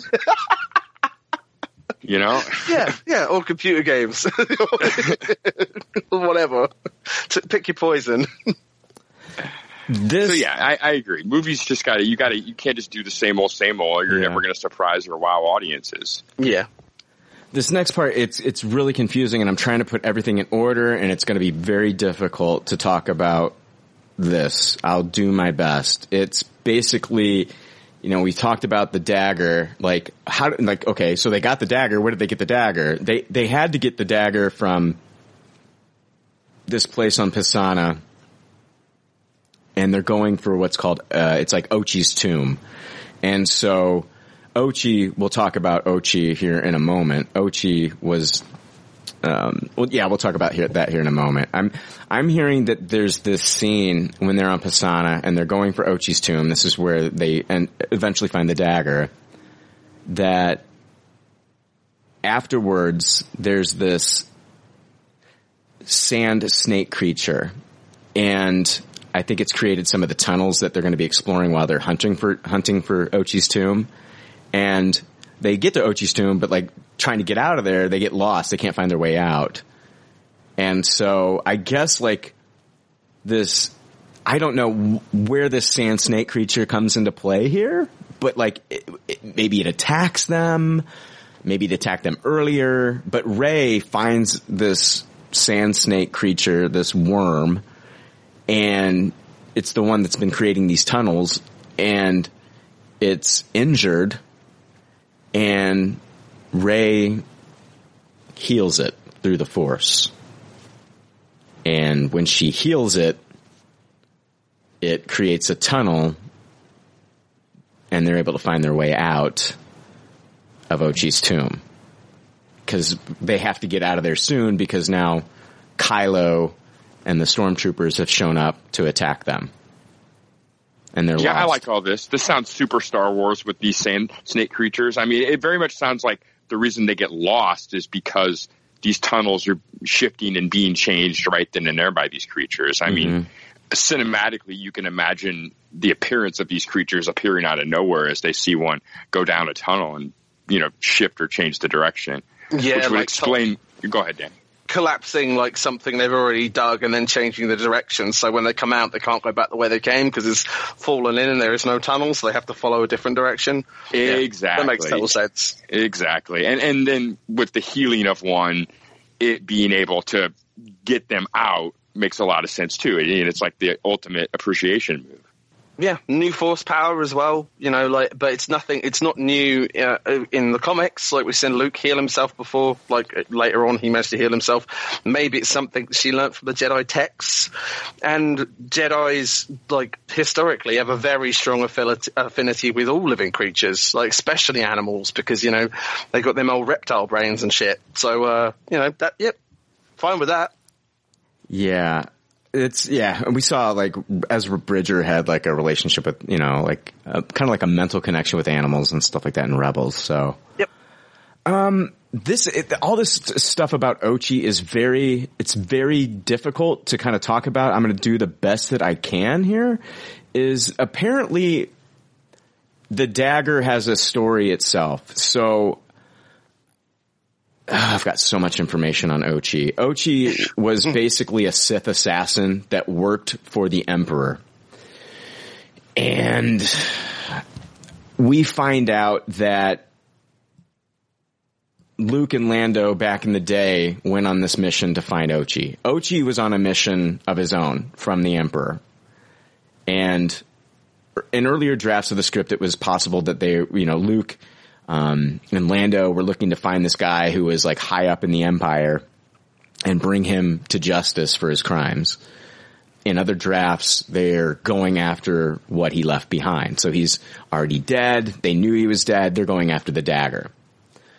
I don't know what they ended up on. All we know is that Luke and Lando are going for the dagger in either scenario. So basically, while Lando is off with Luke, that's when the Empire swoops in and kidnaps Lando's daughter, Jannah. And so now Lando has been on the planet on the planet that they were on, waiting for her to come back. So it's kind of like Rey's story of her staying on Jakku, waiting for her parents to come back to get her.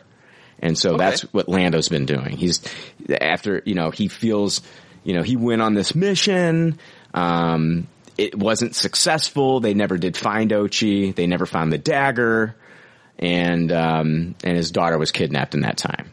So Jason Ward of MakingStarWars.net believes that Ochi is tasked by Palpatine with killing Rey's parents. And that this is where it gets super confusing. And Rey's parents kill Ochi to protect Rey. But yeah, dude, I've also heard that fucking Ochi is the one that ends up killing Rey's parents. Well, that would be way more likely than them killing him, because he's a fucking Sith assassin. Well, they find him when they find him, he's dead. Right? Yeah, so somebody killed, did the Emperor kill Ochi at the end of the day? Just to kind of leave him there with the dagger for all this setup, Oh, so they find him in this tomb in where this collection is. He's dead, yeah. Ochi's dead. Oh. The ship's there. I think that they leave probably on Ochi's ship, and Ochi's ship is where they end up meeting the droid Dio. Okay. And so, wow. Yeah, that's where they're going to meet Dio, that new BB-8's little buddy with the megaphone head or whatever.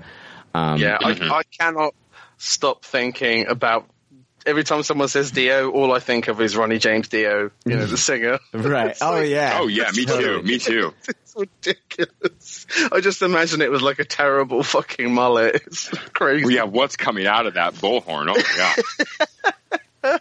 Later in the movie, when we are introduced to the droid factory, with Babu Frick, and we've seen Babu Frick in the teaser trailers. I hear Dio gets upgraded, and he might give them more information about some stuff. I'm not 100% sure what he gives them information on, but I don't know. The Ochi stuff is really confusing. What I would like for them to do is that Ochi was in his little underground cave, and one of the sandworms came past and fucking collapsed his entry point. Yeah. He just starved to death. That'd be brilliant. He just dies there. Surrounded by all of his riches and everything. I love it. I like that, dude. I really like that. Yeah. They're fitting in for a complete arsehole. Yeah. Yeah, that's good. That is good. They talked about Ochi, what he looked like. This was on, Making Star Wars. MakingStarWars.net talked about this. They said he's a yellow-skinned reptilian human with tiny black eyes. They compared the eyes to Baby Yoda, but much smaller. So yeah, and I guess we only see him in flashbacks. Not actually, I think we only see him in a Force vision. Yeah. So. Yeah. Or dead. Could Rey potentially use a new power when she gets here to see what happened in the past to Ochi? I think it's all no. The vision that she gets, it doesn't come from the dagger. I think it comes from Kylo. I think I forgot that in my notes. Let's actually, guys, want to take a quick break? And we'll come back and we'll tackle some of this. Dude, it's very difficult because I'm working with 3 different sources. It's all crazy, but you're doing very well. I'm trying. Thank you. I don't think so. It's been great. But I thank you guys. All right. We will be right back.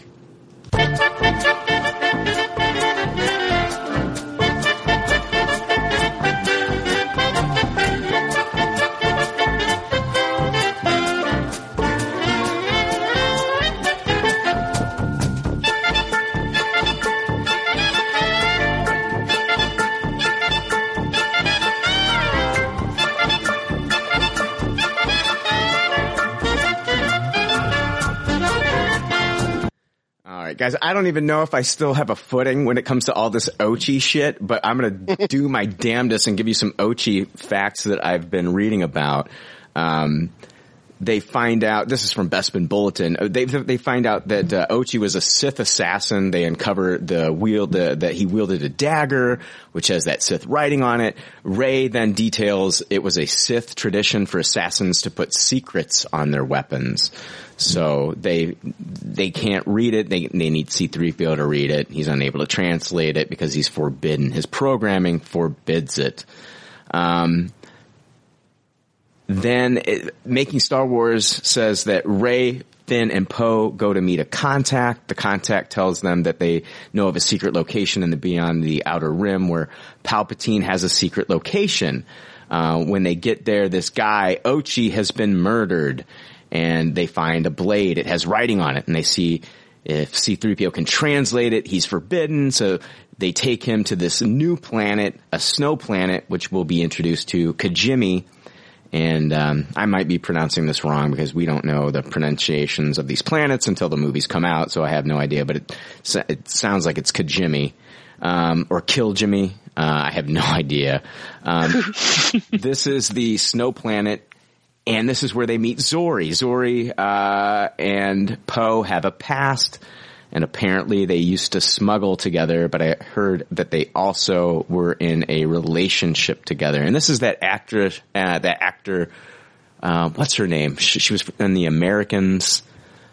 Can't think of her name right now, and I apologize, but this is the one playing Zori. We've seen her in the trailer. I believe we've seen her in a poster. She's wearing a helmet. You guys have no idea what I'm talking about right now, do you? Nope. I'm just trying to find a picture of her so I can see what she looks like. Yeah, I was doing the same. Let's see here. Bespin Bulletin goes on to say Rey attempts to warn her friends that the First Order knows of their location, but they are ambushed by a number of stormtroopers. Fortunately, they are rescued by Lando Calrissian. After fleeing to safety, Lando details that he and Luke were actually tracking down Sith relics and a character named Ochi. Ochi apparently has some significant knowledge regarding Wayfinders. Lando had tracked Ochi to Pisana, but only discovered his ship there. I don't think that they ever found Ochi, the ship, the dagger, any of that stuff. But Lando, that sounds right, that Lando and Luke were tracking down Sith relics, and they were going after this dagger at one point. They never. Yeah, did you say the character's name was Zori? Zori, yeah, Zori. Yeah, Kerry Russell. Kerry Russell, yeah. Is she the character with the helmet and the two guns on the poster? Yes. Okay, that's what I thought. Kind of like a Zam Wesell-ish bounty hunter character. She was a smuggler. I think what we're hearing is that she was a smuggler at one time, and her and Poe used to be smugglers together, and they had a relationship at one time. She's like Poe's female Lando. Something like that. So, She looks cool. Yeah, she does look really cool. Yeah, she looks great on the poster, and she's pretty big on the poster too, which makes you think she's going to be pretty prominent. So it's at this scene that the stormtroopers show up with Kylo Ren, and like they escape, but then Chewbacca's detained on the Falcon. So we talked about them meeting Zori, and that's where we'll pick up with the Jedi Paxis leaks. So he says Zori doesn't turn them in. I guess that's an issue. They were worried about that. They go to this, and this is on the snow planet. They go to this droid factory. They take C-3PO's essence and load it into R2-D2 for safekeeping. So C-3PO can now read the text on the blade, and it's Sith language. And when he does, his eyes glow red. They are told to go to the forest moon of Endor. It leads them to the Wayfinder device. Kylo Ren has a Wayfinder device. He has Darth Vader's Wayfinder device, and Rey finds Palpatine's. When she touches it to pick it up, she sees herself entering into the Emperor's chambers. So this is where we're seeing that image that we saw in the trailer of Sith Rey. I heard that in that shot, you can see Rey wearing Leia's wedding ring. And I guess that's implying that she's like now with Kylo. So I don't know, that's just an Easter egg. I don't think it's ever brought up in the movie, but if you look closely, I'm hearing that she's wearing Leia's wedding ring. I think it's just like an Easter egg or something. Yeah, that's cool. And this is kind of along the lines where I assumed that the Darkrai stuff was going to be just some crazy what could have been flashback. Or flash forward. It's a vision. Yeah, it's a vision that she gets from this Wayfinder. And Kylo disrupts this vision and says, I've been looking for you. So this back to Jedi Paxis here during the events leading to the modification of 3PO on the wintry planet. Kylo initiates another force connection between he and Rey. Kylo supposedly uses this as an opportunity to begin forcing Rey down the path of darkness. He does this by antagonizing Rey. Kylo tells her that he knows about the dagger and what it was once used for. Kylo apparently tells her that this dagger was used to murder Rey's parents. Kylo maintains that her parents are nobodies in the grand story. This angers Rey, and she lashes out at Kylo, and a lightsaber duel ensues. Rey is on Kijimi, and Kylo is on his Star Destroyer. According to my sources, no flashes of any additional locations are seen during this fight, possibly in the film at all, but we'll see. Ren keeps the link alive long enough to learn Rey's location and eventually pursues her in his Star Destroyer like before. I'm hearing from MakingStarWars.net that how he is able to find her is that during that forced link, Rey is wearing a necklace and he grabs it off of her. This is all in a force link, guys, and I'm going to explain this. Yes, hold on. This is all in a force link. He sees this necklace. He goes out to grab for her, grabs the necklace, rips it off of her, and is left with the necklace. Now, we saw this happen. This kind of stuff happen when they used the Force Link in the Last Jedi. Isn't there a scene where like they touch hands and her hands like wet, or like his hands wet after they touch hands? Yeah. It's a physical link. It's a physical link. And like what we're going to find out in this movie is, and I might have more detailed notes about it here we go. I'm going to talk about this right now. But basically, he pulls that necklace off of her. He gets it analyzed by by the science officers or somebody on the Star Destroyer. And they find out that it matches the fashion of necklaces that are found on the planet Pasaana. Like it matches up in their records of like what people would wear on Pasaana. And that's how he's able to locate her. That's how they show up to Pasaana. So Kylo, wow. Yeah. So MakingStarWars.net goes on to say Kylo tells her that her parents sold her to protect her. She then, through the Force connection, sees what Kylo knows. Whatever he's seen about her past, she's now able to see it for herself. And she sees her parents being murdered, and the knife with the Sith inscription is seen in the vision. It's what killed her parents. So that dagger is what killed her parents. So during the Force connection, this is what I'm hearing. So during these Force connections, they can now move physically through space to where the other one is. Like, this isn't confirmed, but there's a scene in The Last Jedi where, like I talked about, where they touch hands, and if one is in one place, the other can move to that space. Like, this is not confirmed, but this is what sources are saying. And this is why I'm saying, like, when they strike down, when they're having that lightsaber battle, it's how they end up on Kijimi. Yeah, like, just all over the place. It's what makes probably it just extremely dynamic and a different lightsaber battle. That's they're following each other through like the Force space. Right. Yeah, that's interesting. Yeah, they definitely have had foreshadowing to this, and it feels a lot less just made up on the spot than, say, the stuff we were I forget the name of it. The link that they were calling it. It started with the dyad. The Force dyad. Thank you.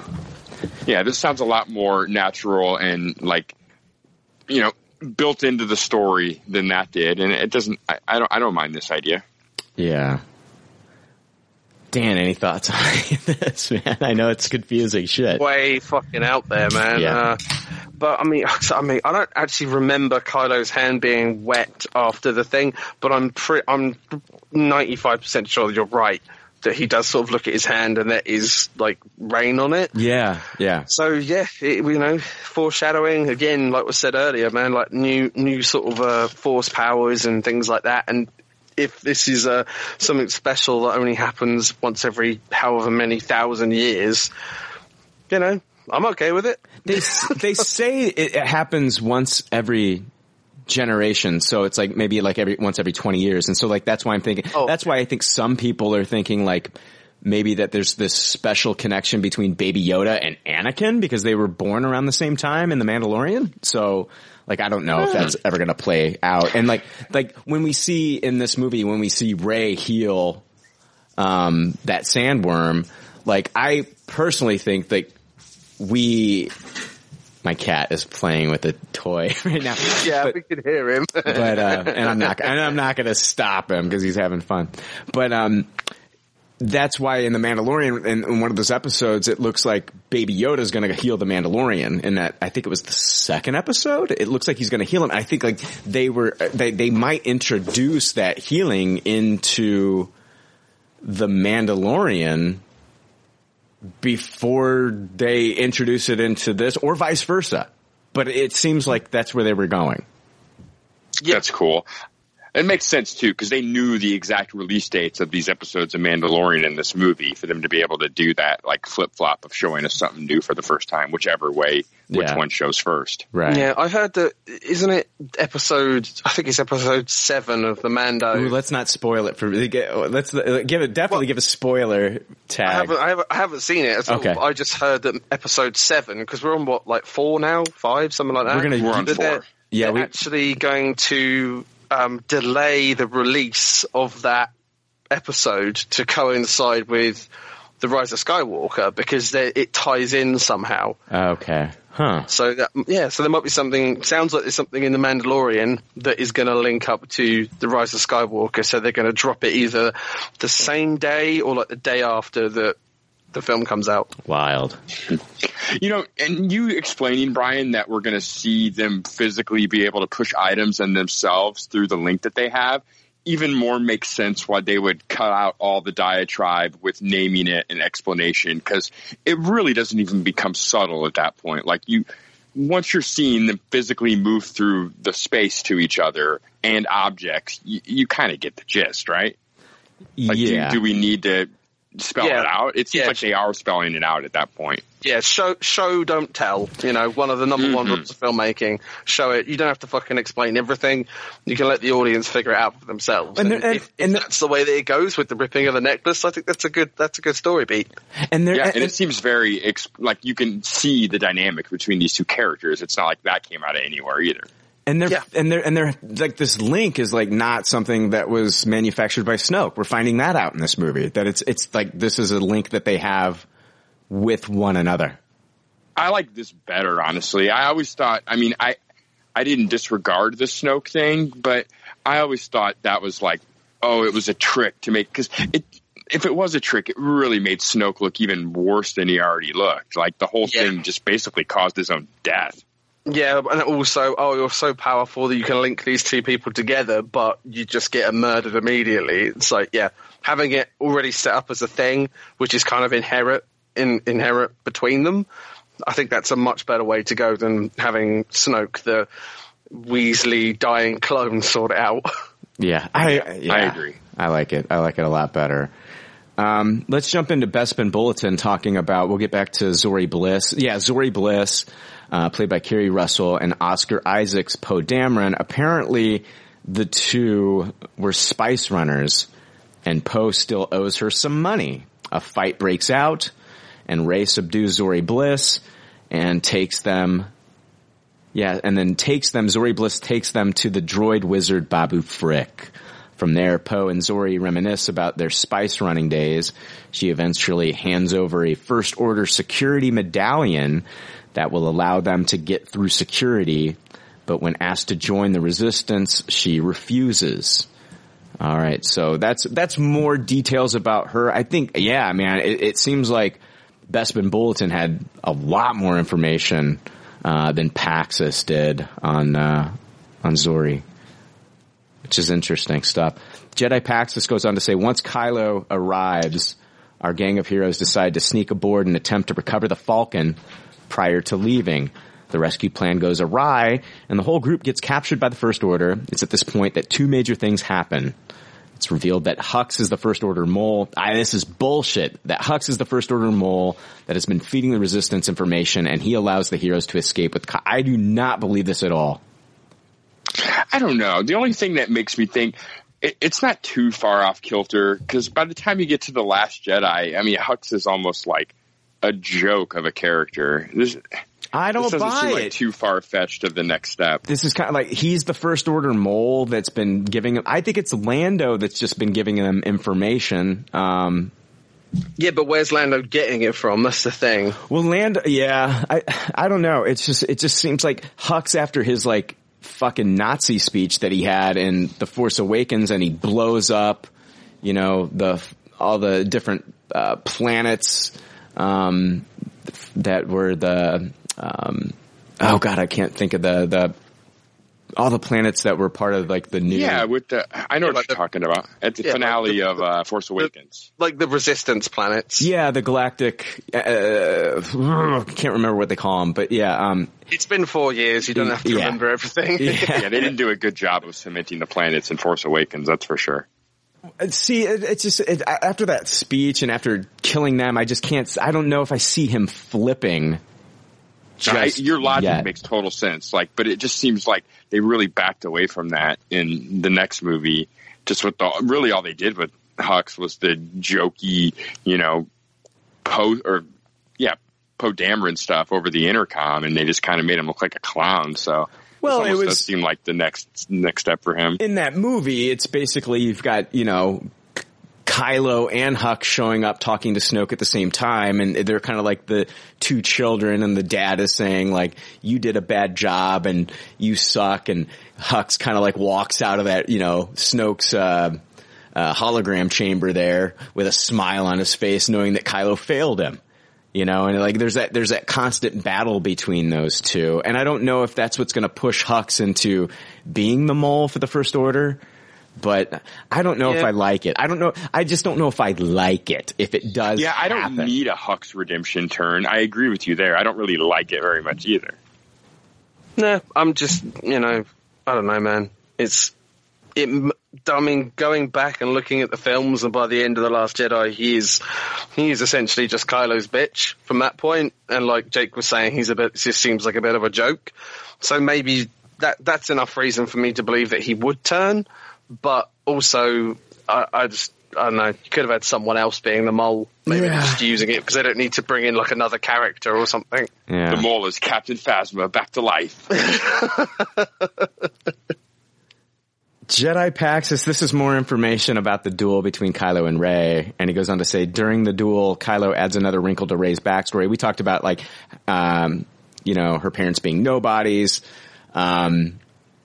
He maintains that while her parents are nobodies, her grandparents, more specifically her grandfather, wasn't. Kylo tells Rey that she is the granddaughter of Palpatine. This explains his interest in bringing the random nobody from Jakku into the fold. The crew recovers the Falcon, Rey reconnects with them, and they all flee. So MakingStarWars.net backs this up, that she's a Palpatine, and that she's told here by Kylo. Jason Ward, I guess we can talk about that before we jump into it a little bit more, but that makes me believe that like maybe the Sith lightning scene is just kind of like a, foreshadowing of reveal it, there. Yeah. Yeah, and I mean, even so far as her style as well of lightsaber combat. Yeah. That's very, very similar to Palpatine's style when he does use it, when he's like up against Mace Windu and people like that. It is very, very similar. And that's something that other people have noticed, like in YouTube videos and stuff. That's why most people that kind of look at the kind of like the styles of fighting in a lot more detail, that's why we've all been convinced that she's a Palpatine from Force Awakens, really. So it makes sense. Yeah, I mean, a lot of people thought that she was a Skywalker. A lot of people also thought that she was a Solo, too. I think they left it open until they knew what they were going to do in this movie. Yeah, I don't think they had it decided. I don't think they were thinking that much ahead. I mean, it'd be awesome if they were. Colin Trevorrow did not. They wanted him to make her a Palpatine, and Colin Trevorrow and him and the other guy that were working on the script, they were not going to have the Emperor in that version at all. So she was not going to be a Palpatine in the Trevorrow film. So, yeah. So is Trevorrow and Trevorrow different people? No, just I don't know how to pronounce that motherfucker's name. Okay. So I just thought you said that in the first version he wanted her to be a Palpatine, and then when someone else came in and started working on the script, they changed it so she wasn't. No, Lucasfilm was pushing. What I'm hearing is that Lucasfilm was pushing for the Emperor to be in the third film, and that in the original Colin Trevorrow draft of the movie, that he was not the big bad in that movie, and they really wanted him to be. They wanted the Emperor to be the big bad in that movie. So, like, if that's the case, if the Emperor's not in there, like, are we going to find out that Rey was a Palpatine in that? Like, it's possible, but I've heard that that wasn't being worked into the story. Oh, I see. Okay, gotcha. That could be one of the big story beats that led to the whole getting rid of him in the first place, for all we know. Yeah, they didn't like the writer that they had on there, and so I mean, it's the same writer that he used for like the Jurassic World movie. They didn't like the writer. They wanted to fire that writer, bring on a different writer. He was like, "No, this is my guy." And then there was like this big kind of like, "Well, I'm not going to leave the project until you let me go," and the rest is history. So that's where we got JJ. Yeah. So we find out Rey's a Palpatine. Do we find out like who her parents are and stuff, where she comes from in this scene? Not enough. Like there was more, and they've pulled it back. They've pulled it back a lot. Jason Ward from MakingStarWars.net, he speculates that Rey's father is going to be played by Matt Smith. We've heard that Matt Smith's going to be in this movie. At first we were like, oh, is he playing the Emperor? When we found out the Emperor, was he going to play like an officer within like the First Order? Jason is speculating that Rey's father is going to be played by Matt Smith. Now there's nothing to back any of this up, but he also speculates that Palpatine's son was nothing like his father, nothing like Palpatine. He wanted nothing to do with any of it. He wasn't force sensitive as far as we know. And he just kind of like took off and did his own thing. He met a woman.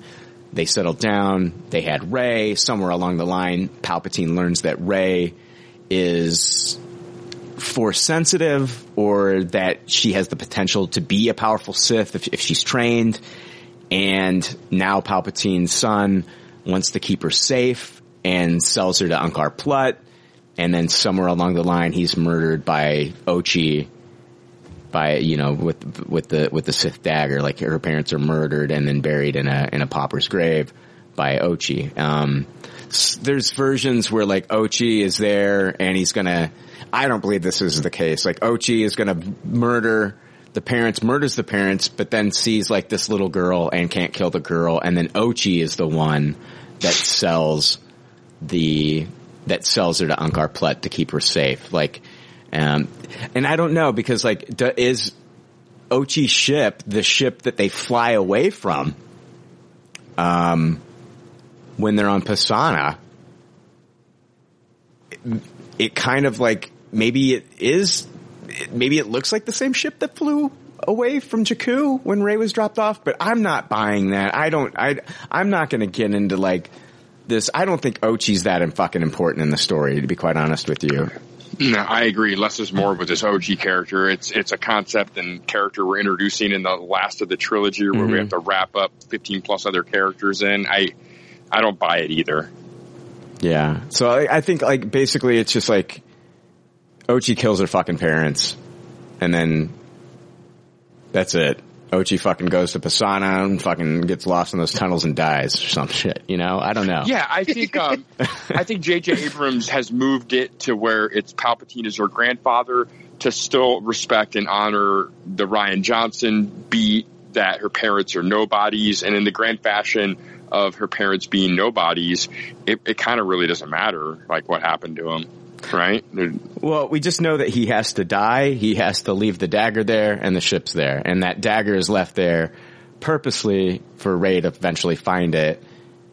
And it's all kind of like this elaborate setup. Yeah, the long con by Palpatine right. to get what he wants.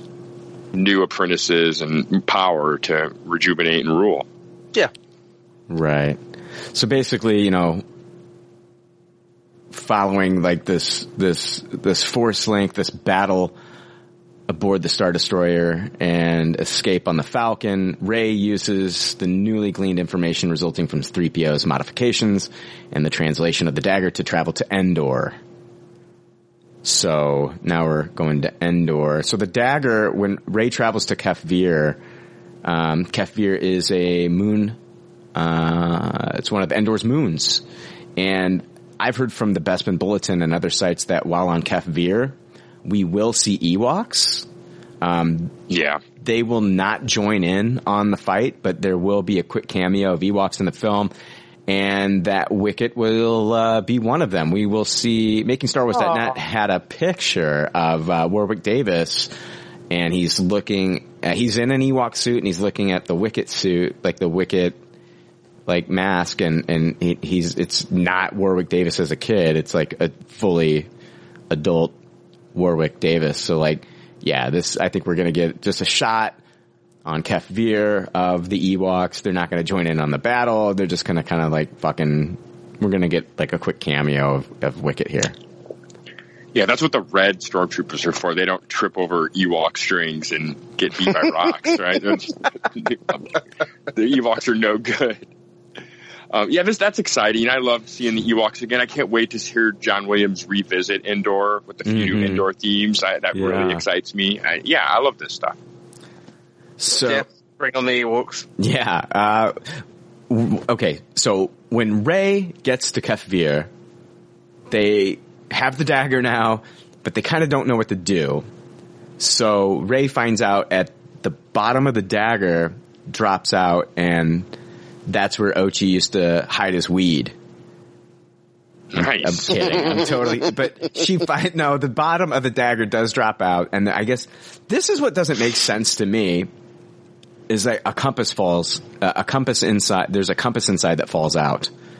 But like when you're looking at that picture from the trailer, it looks like she's just holding up the dagger and she's lining it up with something, because like I hear that she holds it up over the ocean and it fits perfectly, the shape fits perfectly with the Death Star remains. And Jason Ward described it like that scene in Goonies, like, you know, where he's holding the medallion and he's looking at the rocks and it all lines up and it points to the area where she needs to go. So like, I don't know if it's like, if she touches something at the bottom of the dagger and it changes the shape of the dagger to like, or if it's just there all along and she just maybe the thing that pops out is a piece that needs to be attached to the dagger. Potentially. You know what I'm saying? I don't like this at all. But when you're looking at that picture that I sent you guys from the trailer, like she's like lining it up at the ocean, and it looks like, you know what I mean? It looks like there's like a couple divots in the knife that are probably matching up with what she's seeing in the ocean there in the water at Kef Vir, which is this, it's probably lined up perfectly with the Star Destroyer. Yeah, you see, that bit I don't mind. That's fine. With the Death Star, I'm sorry. That bit I'm totally okay with. It's the just suddenly finding a compass at the bottom of the thing. That's shit. It's like if you're gonna write all your secrets on a dagger in an untranslatable language, just fucking write it on the dagger. Don't have a secret compartment that Rey finally just stumbles across. Have it written on the goddamn dagger, and then they'll be, they could be like stuck and they don't know, like they've gotten to this particular location, and then she holds it up and she goes, oh shit, and then it lines up. That would be fine, but this random ass, why have she never fucking found the compass? It's so stupid. I don't like it either. She got really lucky. I don't. Yeah, clearly. I don't know. I don't know if the bottom of the dagger drops out and there's this compass. Like, why? Like, I hope not. I think Yeah, please no. I think that she just holds the knife up, man, and it just matches. You know? Yeah, that's what I'm hoping. I'm hoping that like, the inscription is directions to a particular location, and they figure out when she, like, you know, as you do, you're trying to figure out a puzzle, and she holds it up, and she goes, oh, fuck. And then, it's the same. That's totally fine with that. Having them find the next bit of the story on a total random shit thing would just, I'll be like, oh, God, just throw my hands up in the cinema, getting all annoyed. So a lot of this is like, the rest of this is, I'll just jump into it the way that it is here, cause I think like one of the duels that they have starts like on a Star Destroyer and then it ends up here on Kef Vir, and like they're having but I don't know that 100%.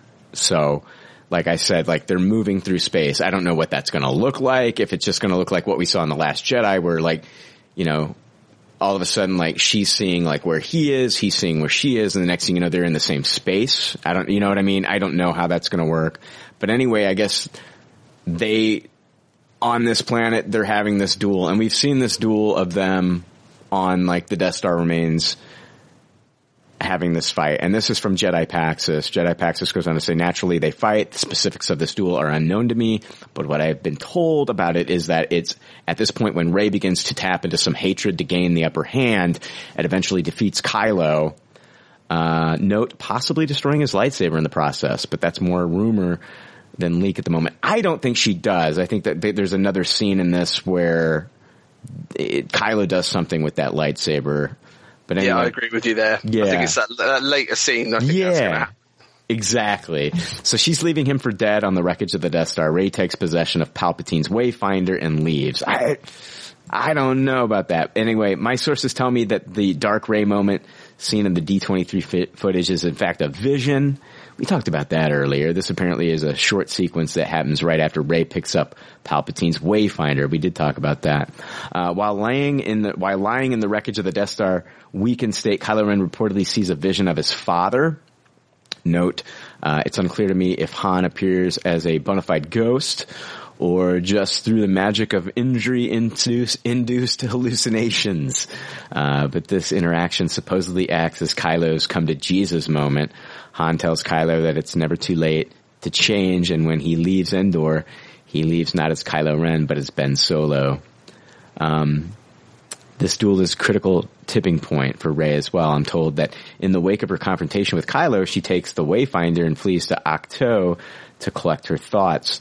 Her mindset is reportedly mirrors Luke's while he was there prior and during the events of The Last Jedi. The vision of a possible dark future for herself in conjunction, fact that she nearly killed Kylo, scared Rey in the same way that considering killing Ben in his sleep scared Luke many years prior. She feared the path she was headed down and decides to swear off the Jedi, exiling herself on Ahch-To. I don't know about this stuff. I think the Ahch-To stuff, well, I'm going to jump back into Jedi Paxis stuff here, but I think the Ahch-To stuff from what I've been hearing is just a flashback to Luke and Rey on Ahch-To. And I'll talk about that flashback later. I think I do have that in my notes, but I think I agree with that. You don't have enough time to properly display Rey isolating herself away from everything and trying to hide on Act 2, I don't think, in the middle of the second act here. That's sure. A lot. I just think what happened here with Jedi Paxis is like he's hearing this is legit information he's hearing from a source,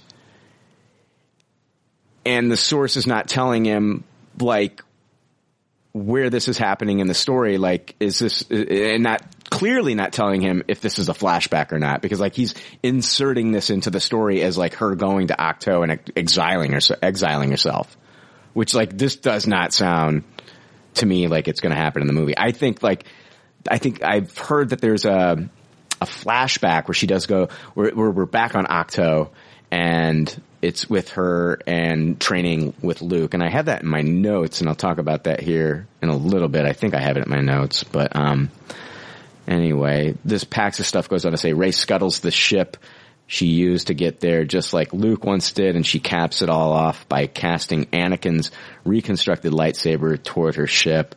Just when it looks like the Jedi Order is going to end, the specter of Luke Skywalker appears to Rey, holding her discarded lightsaber, and does what all good Force ghosts do, gives our hero the resolve to do what needs to be done. Finish the work Luke began over 30 years earlier, and put an end to the Emperor for good. According to my source, Luke passes on Leia's lightsaber to Rey. Note, I don't know where it came from, where it's been all this time, or how Luke is able to give it to Rey, but what I can tell you, with only about 50% confidence at this point, is that Leia's blade is supposedly blue. Bolstered by her conversation with Luke, Rey takes Leia's lightsaber, transmits the location of the Sith fleet to the Resistance before heading out herself. Now, I don't know about any of this. I do think that she does get a hold of Leia's lightsaber somewhere within this film, though. I think that does happen. Yeah, have you read the notes that you sent me as well, the one that was on Reddit? Because they go into that in a bit more detail. At the end of the movie, and then also through with the confrontation with Kylo and the Emperor and all that stuff? Actually, how they get Leia's lightsaber. Ooh, go ahead, get into that, man, because maybe I didn't see that. Basically, when Luke kind of, like bolsters her faith and everything and says that, she has to go and fight, he directs her or walks her, they walk around just like Ben Kenobi did, and they go to his hut, and it's kind of hidden in the hut somewhere, like in the stonework or in a box or something, and he's had it like since Leia stopped training, and then she finds it and she takes that instead. Oh, okay. So he's kept it with him all this time from when Leia stopped training with him, like when Ben was when she was pregnant with Ben. Wow. So she, as her master, she handed over the lightsaber, said, "I'm done. I'm going to be a mum," and he sort of took it and just kept it. I mean, why wouldn't you? You would keep it. So, yeah, maybe just in the hopes that maybe like Leia would one day, want to come back to the Jedi Order, Yeah. Exactly, but that was what I read on the Reddit thread, and that seems a lot more likely than him force ghosting it out of nothing and giving it to her. So, yeah, I think that's probably what happens. But again, man, I'm with you. I don't like this whole Rey fucking off and exiling herself. She knows what's happening. Like all the Resistance know that there's this huge Sith fleet. So what? She's just gonna take herself out of the equation? She's like the most powerful Resistance fighter. She's gonna fucking buck it all off because she had a little bit of an inkling that she might want to kill Kylo. That just doesn't sit right with me. It's good for her character. Yeah, I don't think. I honestly think like it's one of those things where Jedi Pax heard about this scene and the source didn't know that this was a flashback to Ahch-To and her training with. With Luke. Yeah, it just sounds very, very out of character. Yeah. I am annoyed that she won against fucking Kylo again.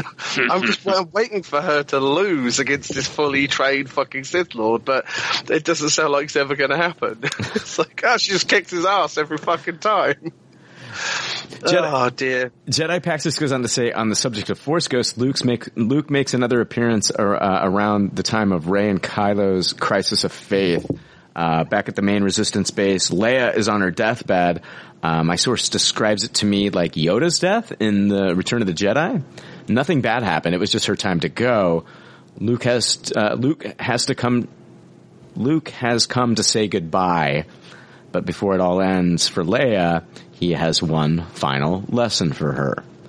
So, Jedi Paxis goes on to basically we're going to get the death of Leia here. Luke shows up to say goodbye to Leia, has one final lesson for her. I'm guessing if that one final lesson is to how to come back as a Force ghost. And it sounds like, like her Jedi training, she wanted to, after she did it for a year with Luke, and then being introduced to Rey, she really wanted to get back into her Jedi training. And like just having Rey around kind of like reignited that for her, that she really did enjoy it, but she felt it was the right time to be a mother to, and just be a general and not go around and fight with lightsabers and stuff. So, it sounds like she was wanting to get back. You're never too old to get back on the Jedi path, apparently. So, I mean, no, it's like college. You're never too old. Yeah. No, definitely. And it's not the first time it's happened either. Ben Kenobi learned it from Qui-Gon Jinn's Force Ghost as well. That's how he learned. He was taught by Qui-Gon's Force Ghost. So that makes sense to me. Yeah. So Jedi Paxis goes on to talk about the final act of the film and how it's structured. He says Rey leaves Ahch-To and travels to the Sith fleet in the unknown regions. Eventually, the Resistant fleet arrives and battle ensues. Somehow, Rey finds her way to the Emperor, who has been waiting for her. Palpatine confirms that what Kylo told her was true. Apparently, after his defeat at Death Star 2, Palpatine was shaken by the fact that he wasn't able to maintain his hold on Vader or seduce Luke to the dark side due to their familial bond. During the course of their conversation, Palpatine makes reference to this bond between Vader and Luke and likens it to his bond with Rey, hoping that whatever familial connection they have will be enough to win her over and become as strong as that of the Skywalkers. Note, what my source described next feels very reminiscent of Return of the Jedi.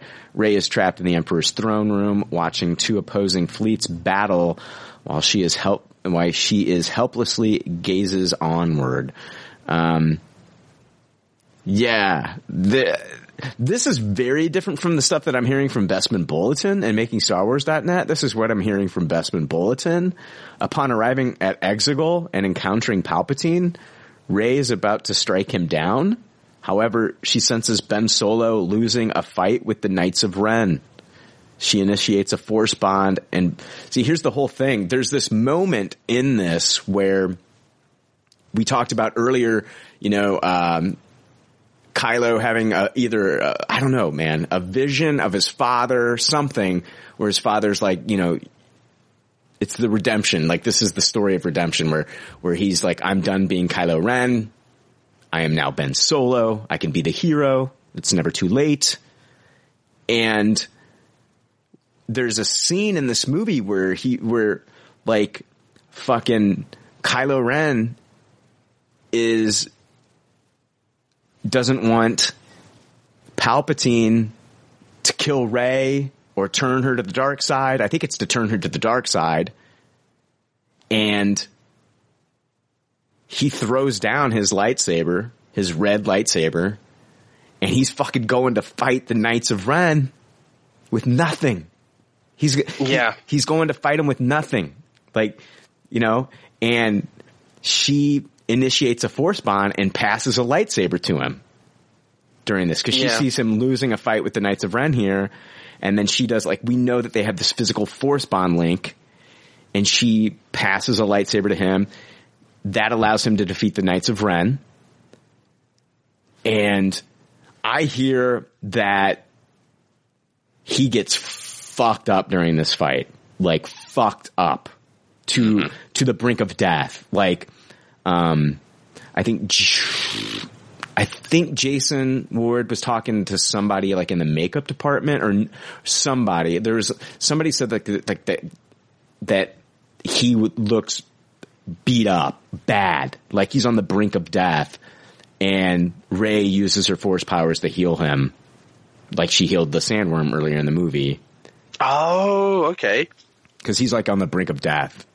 So, from what I read, I know you just said that she's going to strike the Emperor down, but then is distracted by Kylo that's nearly dying outside. Yeah. Another one that I saw as well, that she's in serious trouble and then senses him outside and gives him the lightsaber, which I think, the different sources say different things, but some people have said that she gives Kylo Leia's lightsaber, and other people say that she's the one that uses Leia's lightsaber. I would fucking cream in my goddamn pants if she gave Kylo his mum's lightsaber that's then fucking tore these motherfuckers apart. That would be so damn cool and so poetic. That's so good. I love that, dude. I fucking love that, man. That's awesome. That's fucking honoring the original trilogy like you wouldn't believe. I'm tearing up just thinking about it. I know. That's so cool. But yeah, no, I cannot wait for that scene. Because apparently he comes in and he's just fighting the Knights of Ren with the Force.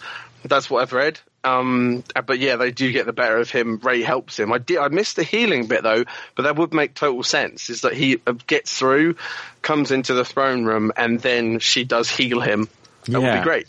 Now, apparently, this is what Bespin Bulletin is saying that Palpatine's plan was. They say, like, you know, she passes the lightsaber on to him. Kylo Ren's supposed to die. Like Palpatine wanted Kylo Ren to fucking die here at the hands of the Knights of Ren. And his plan was to have Rey actually kill him and take over the Empire. This is what Bespin Bulletin is saying.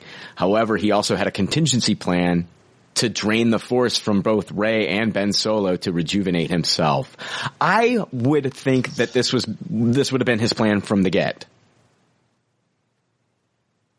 Well, yeah. I mean, the more power, the better. Yeah, I would say that probably the draining would be plan number one, and then maybe Kylo getting killed, maybe it'll make it easier for him to turn Rey. I don't know, but that maybe like Kylo dying was the contingency plan, and him siphoning off all their power was plan A. It's like it's just a sneaky fucker. Well, it just seems he only needs Rey because of the lineage issues. Yeah, Kylo's just useless, and his power's useless to him.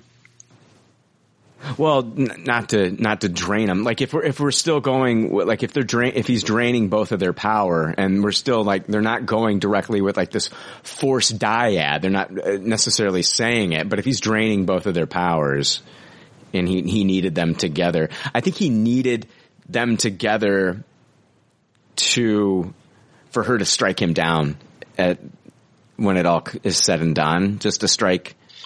That would coincide with her vision. That she would have to turn evil and have to do a dastardly deed to be able to fully embrace what the Emperor wanted. I mean, that would make sense with the Wayfinder flash forward too. Yeah, so Rey has to strike down Palpatine, and then, but I don't know. He just seems like such a snake that he would want all the power. It's one of those things like that's probably why Palpatine he wasn't the one training Kylo from the beginning. He had Snoke do it because he knew that like that's the Sith way. Like, I'll just have fucking Snoke through me, my puppet, my proxy, training Kylo. Because if it was me, he'd probably just fucking kill me. So like, Well, yeah. And the death thing is so golden for him. Like having the whole galaxy think he's dead is too precious to waste on Kylo knowing that he's alive. Yeah. Just a quick question. Have we ever found out how Palpatine survived the Death Star? Is that ever mentioned in anything that you've seen? I've heard people talk about it. It's one of those things where he just he does explain it at the beginning of the movie, how he survived. He never died, apparently, is like he just never died. And I don't know, I don't know if he's going to get, it's one of those things like they're not 100% sure of how he survived, but he just never died. And I don't know. See, I'm hoping for clones. That's what I've been hoping for. That makes sense to me. We've seen it before in the comics. Him falling down the fucking reactor and exploding and not dying, that is dumb as shit. I do not want that to be what happens. You'll find out in the Return of the Jedi special edition that he actually landed in a bouncy castle when he got thrown down there. Yeah, I do not want that to happen. This is the thing, man. The Kylo fight, that sounds fucking awesome. I cannot wait to see that. And Rey helping him, that's going to be sick as well.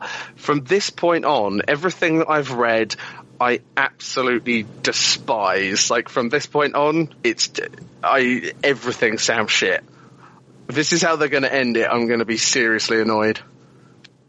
Well, they say, I think MakingStarWars.net is saying that, he does start to drain them. Yeah. And then instead of looking like the old man in bed, he's the Palpatine that we remember from seeing from the original trilogy. And he's wearing new clothes, a black cloak, with these red lines in it. So I guess it matches up kind of like he's matched up fashion-wise with his fashion forward Palpatine. I buy it. He had good clothes in episode 1. Well, he's matched up with his Sith destroyers, his Star Destroyers that have the fucking Death Star. He's a big Knight Rider fan. Yeah, so this whole soul-sucking thing, no. What is this? This is terrible. Ugh. So, yeah, hold on. Here we go. Like, Jedi Paxis goes on to say it's at this point that Kylo Ben reappears. Yeah, how we get to this part is still a bit fuzzy to me, but apparently Ben and Rey join forces and begin attacking Palpatine. Leia's lightsaber comes back into play when Rey and Kylo share the Skywalker's lightsabers throughout their fight. At some point, the Emperor overpowers them both and supposedly kills Ben. Here's what I'm thinking. Like, I've heard that, yes, Kylo Ren dies. Fuck that. No, I don't like it. I'm hearing that Kylo gets thrown into a hole. That's all I know. I think it's like a Emperor force push. He throws him into a hole. Kylo dies. Yep. That's what I heard. Emperor throwing people down things. God damn it. I read that he falls into an endless abyss, never to be seen again. Right. And this is the second part of this is dog shit. So you're just going to wipe that character out. It's what the fuck? Seriously. Also, I heard that he got his redemption though. That's cool. I don't like it.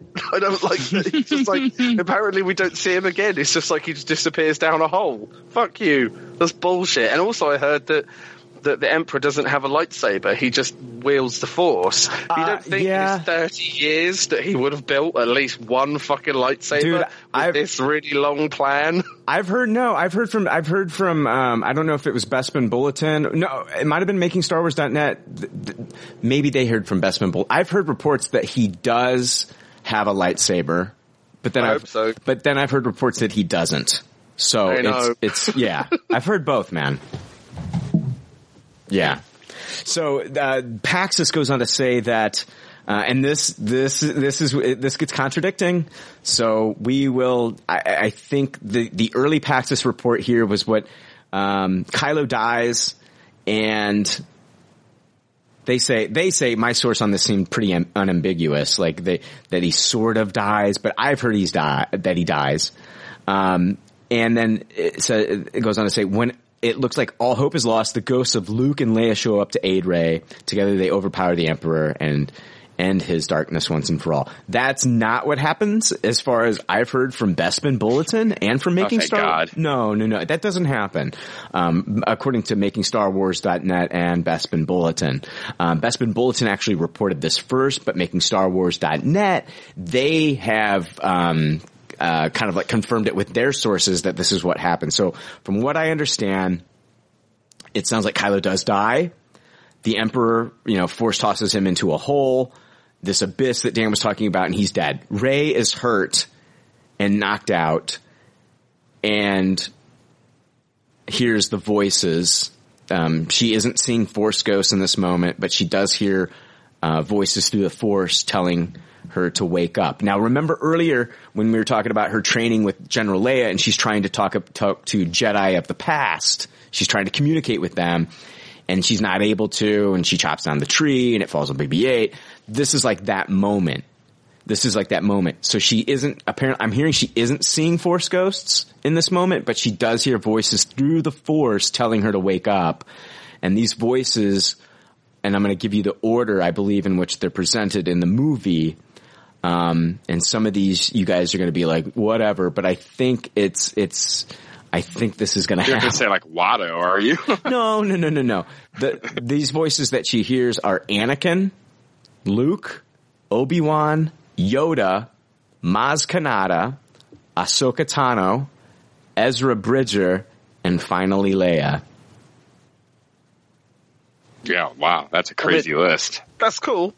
Does that mean that Maz Kanata is Force sensitive? And does that mean, I know she's in the final battle. She's in the final battle. We see her in the final battle. Does she die in the final battle? Well, that's the only thing that would make sense if this is true. Yeah, that's a list of dead people, and one of these things is not like the other. Well, we haven't seen the death of Ezra Bridger. Is he like?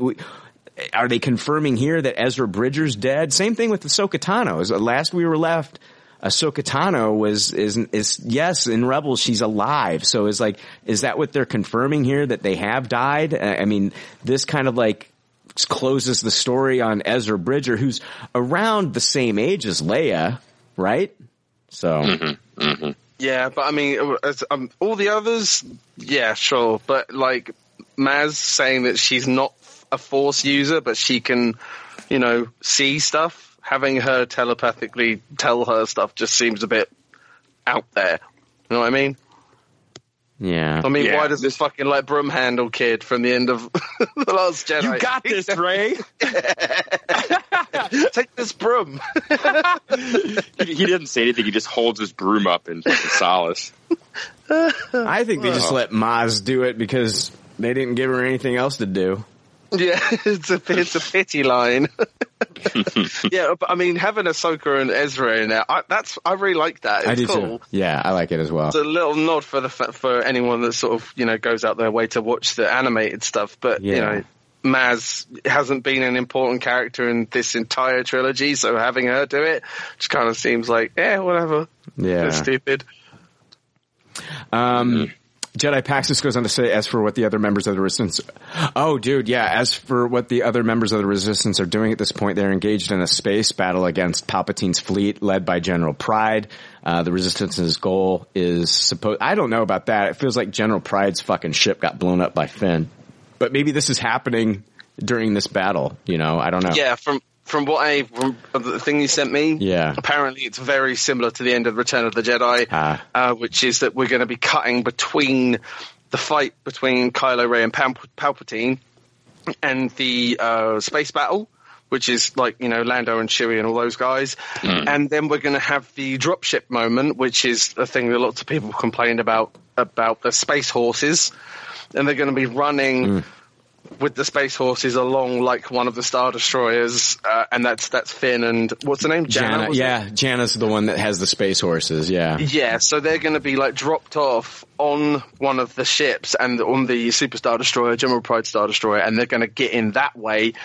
And so all these three things are going to be happening at the same time, just like in Jedi with Luke and Vader, Emperor in the throne room, Battle of Endor, and then everything's going on with the shield generator. Did you hear that fucking Palpatine, like during this, as the battle's going on out there, I heard like he kills a lot of Resistance like ships. He destroys. He throws his fucking hands up in the air. And did I send you a picture of this, Dan? Not a picture, no, but just the text, of what he does. Yeah, he like throws his hands up in the air, and Sith lightning fucking destroys a bunch of ships. Yeah, that's way out there. This is it. Getting crazy, more and more crazy, but the craziest thing is yet to come. Dude, I've seen the fucking picture. Yeah, that's wild. If he can do that, it's like, what's he need to fucking power his battery up with Rey for? Well, I think after he's already siphoned all the power out of Rey. Yeah, so picture it. We have Kylo is now dead, never to be seen again. We have Rey, who's been knocked out. And then we have super powerful Palpatine, the guy that Anakin, the greatest Jedi that ever lived, is arguably, but that he's the one that managed to kill the Emperor essentially by deception, by when he's nuking Luke and then picks him up and throws him in the thing. That's how he kills him. So this guy is even stronger, and the most powerful Jedi that's ever been alive is the one that killed him. And then what happens next, Brian? Oh, fuck. You tell me, man. Well, Rey kills him. Oh, yeah. It's the Emperor dies. Yeah, she kills him. Yeah. Yeah. So, like, we got knocked out Rey, and then, they tell her, get up and they tell her to wake up. Yeah. Yeah. And she's imbued with some sort of crazy fucking Jedi superpower, even though she's had loads of her energy stolen and is the Emperor and he's like the most powerful that he's ever been. He's shooting down spaceships out of the sky with his hands and she just kills him. Seriously, go fuck yourself if this is how it ends. This is so stupid. And who knows? I mean, he'll be as dead as he was at the end of Return of the Jedi, probably.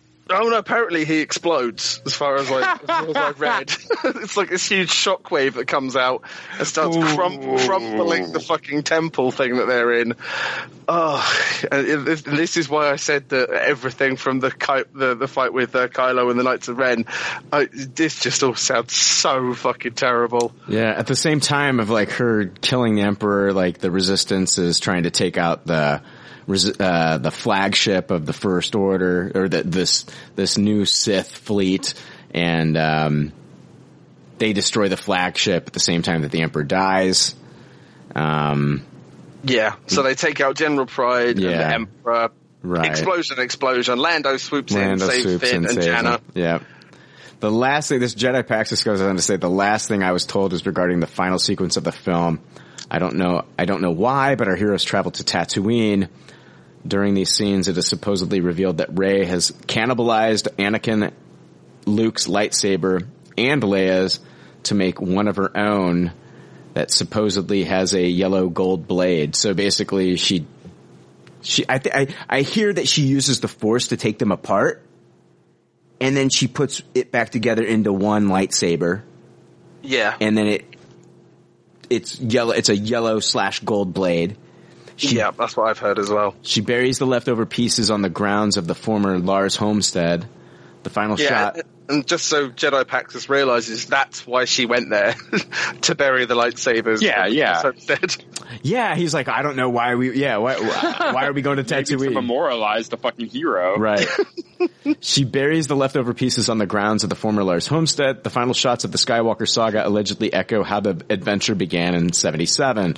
Our heroes gazing at the horizon, dreaming of the future as twin suns set in the distance. I also hear that she takes on the last name of Skywalker because like that's the path that she went down. Even though she's a Palpatine, she took the path of a Skywalker and she takes the last name of Skywalker. Yeah, I heard that Luke and Leia Force Ghost are there with her as well, looking at the twin suns. Right, yeah. Not Anakin, not anybody else, just the... Not Anakin, not Obi-Wan, not Kylo. Not Maz Kanata. Not Maz, not Ezra, not Ahsoka, definitely not Kylo, because he's never to be seen again. I do hear that Constable Zuvio just walks by.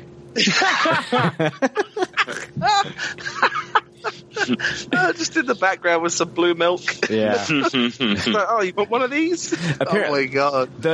We talked earlier about the scene of Rey going back to Ahch-To. This is Bespin Bulletin. They said there's a flashback scene with Rey training with Luke on Ahch-To. It will also be revealed that Luke and Leia both knew of Rey's lineage. Apparently, Luke did not want to train her because of her lineage. However, there will be a message. It's not about what's in your genes. It's about what's in your heart. It will also be revealed that Rey inspired Leia to rejoin the Jedi path. So that comes from Bespin Bulletin. I'm hearing that, they both knew that she was a Palpatine when they first met her. Leia met her first, and that's why Leia wanted to send her to have her find Luke, because she's like, if anybody can save this girl from, her family's destiny of being a Palpatine, it's Luke. And it's also a second chance for him because he feels like he was the reason that his nephew went to the dark side, So it's like giving him a second chance at kind of like another apprentice and maybe, her doing the right thing and redemption for Luke as well. So I like it. And Leia's kind of seen firsthand that it doesn't matter who your parents are. I mean, her and Han's son is Kylo. So on the flip side, maybe there can be good in a daughter of Palpatine. I'm sure she realizes that lineage isn't really 100% matter at that point. Mm-hmm. She's seen it firsthand. Exactly. And she eventually takes on the last name of Skywalker. At the end of this anyway. I know that people are going to have a problem with that as well, but for me that makes total sense of the character and the journey she's been on. She's putting to rest like the final death of Palpatine, even though I don't like how they did it. and essentially killing that name and killing that lineage and carrying on the Skywalker lineage, because obviously Kylo's dead, Han's dead, Leia's dead, Luke is dead. Right. So there's nowhere for it to go except for her to carry it on. Yeah. Yep. That is as far as I know what happens in Star Wars Episode 9, The Rise of Skywalker, guys. We'll be 2 weeks away, is that right? 2 weeks? 2 weeks away. Yeah, we're getting real close. We're getting real close. Yeah. I mean, like we were saying, man, like there's a lot of stuff in there that from reports sound a little bit dumb, but most of it I enjoy. But yeah, that last battle, that can go suck a big old dick and go fuck itself, because that is terrible. Yeah, I don't know. It's like I've got to see these things play out in that final battle, man. Like, yeah. It could definitely be so exciting and well displayed. Yeah. It makes me more of a sucker for it. Like, maybe just on paper it sounds a little oopy doopy, but yeah, I'm super excited to see. I'm super excited to see fucking Kylo throw down his old lightsaber. And, you know, the Tri-Blade, throw it down, and then fucking go after the Knights of Ren with fucking nothing but him and the Force, and doing it because he cares for Rey. I think he loves Rey, and he wants to protect her in this moment, and fucking, you know, that's just awesome. But then it's like, we get that, and then she heals him, and then, like, the fucking Emperor just tosses him into the abyss like that. Fuck you, right? Yeah, fuck you indeed. Yeah, I mean that, because that's the thing, man. Is like, from what we've heard, the whole, for me, it would have made sense for Kylo to defeat Rey in that set, their last fight, in inverted commas, and that would be a very good reason for her to exile herself, that she doesn't think she's strong enough. You know, she would go to Octu and, you know, like, just fucking give it all up. That's a good reason for her to do that, not just suddenly decide to do it because she felt like killing him. That's dumb. It's stupid. But that would have been great. We could have had, like, Kylo defeat Rey, she buggers off, exiles herself, and then we get the, you know, Clark and Pa Kent on top of the mountain in Man of Steel scene, where he kind of has a conversation with Han, who, like, turns him around, and that's when he ditches his lightsaber and is like, fuck this, you know, I'm gonna go and help out the rebels and the resistance.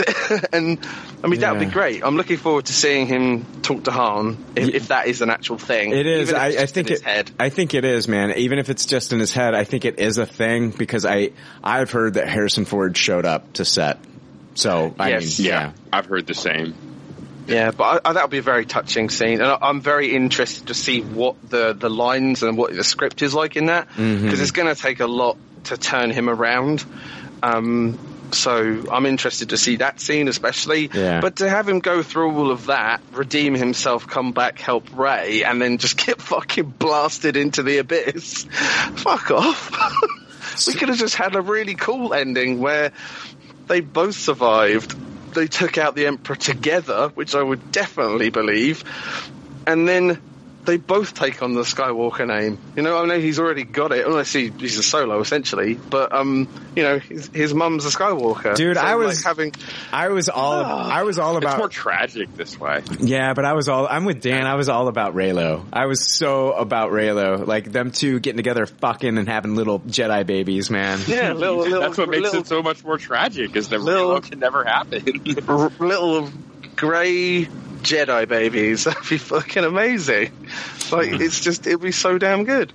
But no, they had to just kill him for no fucking reason. Maybe to hook up with Room Boy.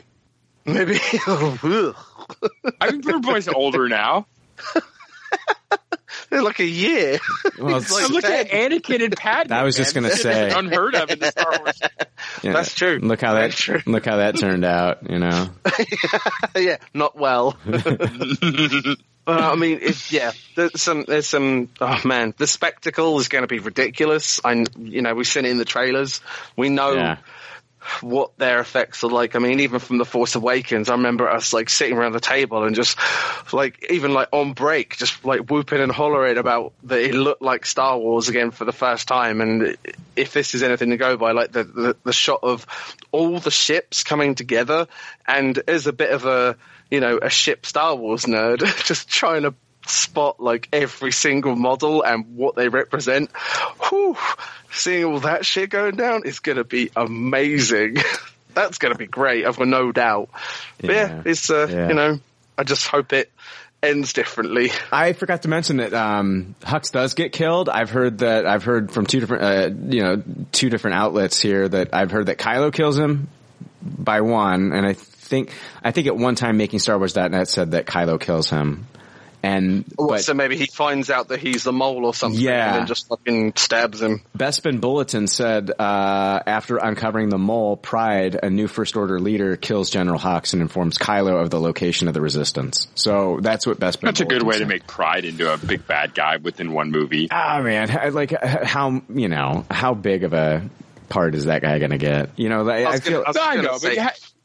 I don't think you want Kylo killing Hux in a movie where 90 minutes later we're having his ultimate redemption arc. Yeah, I mean, to be honest, the only thing you need to do with General Pride to make him a bad guy in Star Wars is make him English. That's it. Right, we know this to be true. It's so true. All the Empire and all of the First Order, all of their officers are all Englishmen. All I know is like with Star Wars that's why everybody was thinking Matt Smith was going to be one of these fucking First Order generals, sure. right? Yeah. But like, all I know is like we see some of these names, like, General Pride, and like, I remember, in the last movie there was a name of a First Order officer or something, and we're like, oh, what, and it was just a small part, it's like, that's a lot of like, kind of like what we see going on in this is like, we hear this name General Pride, and like, he's just gonna get a few scenes, it's, man, he's a Phasma. Oh yeah, for sure. Because honestly, Phasma, he's a bad guy. Honestly, at the end of the day, I think like the character that's really going to get shortchanged here is Poe.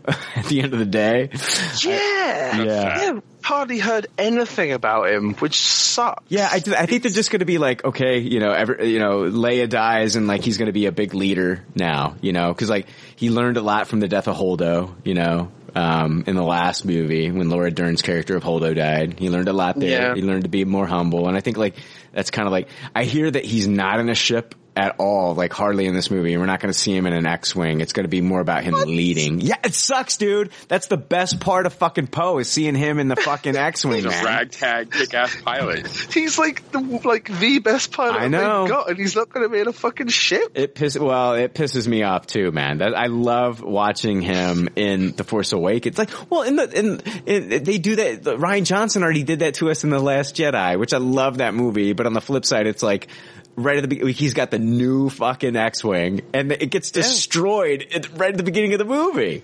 I mean, it sucks, but we did get to see him like solo a fucking Star Destroyer, just take out all those turrets right at the start. That was awesome. That was awesome. Badass. That was cool. You're absolutely right about that.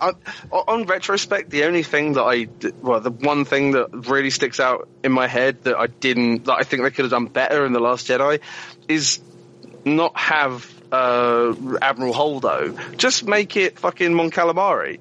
Like, you got this guy who's already an established character who then sacrifices himself to save all the Resistance.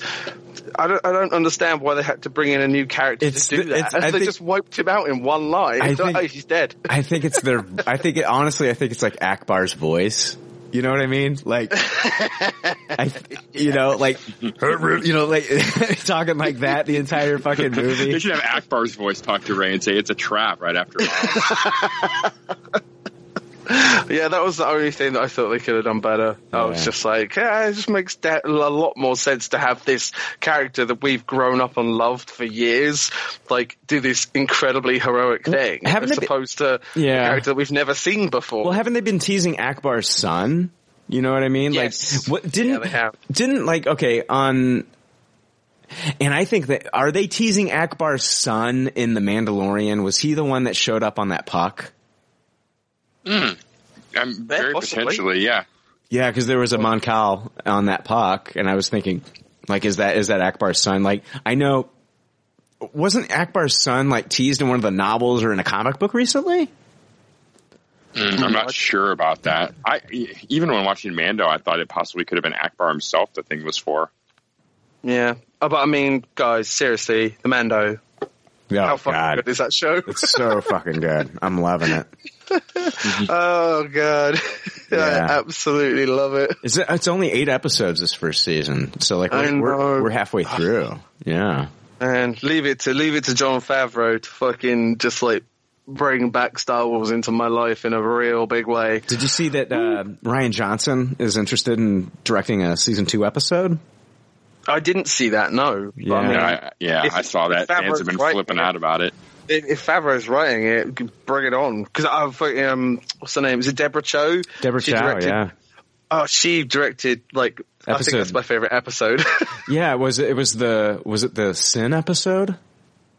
It was the third episode. It was the yes, third episode. Yeah, it's oh my God, it's so fucking good. She directed that one. She's going to be the showrunner for the Obi-Wan Kenobi show.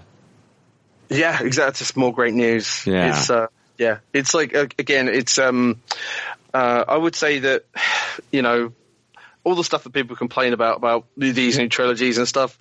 Just watch The Mandalorian. If you're not interested, watch The Mandalorian. Totally. Because there's nothing. It's just Star Wars, man. It's just pure Star Wars. We It's so haven't good. even gotten the Taika Waititi directed episode this season of The Mandalorian. Can't wait for that. Wasn't he in it as a character? He was. Yes. He was IG-11. He was IG-11. exactly. Yeah. He was such a great droid.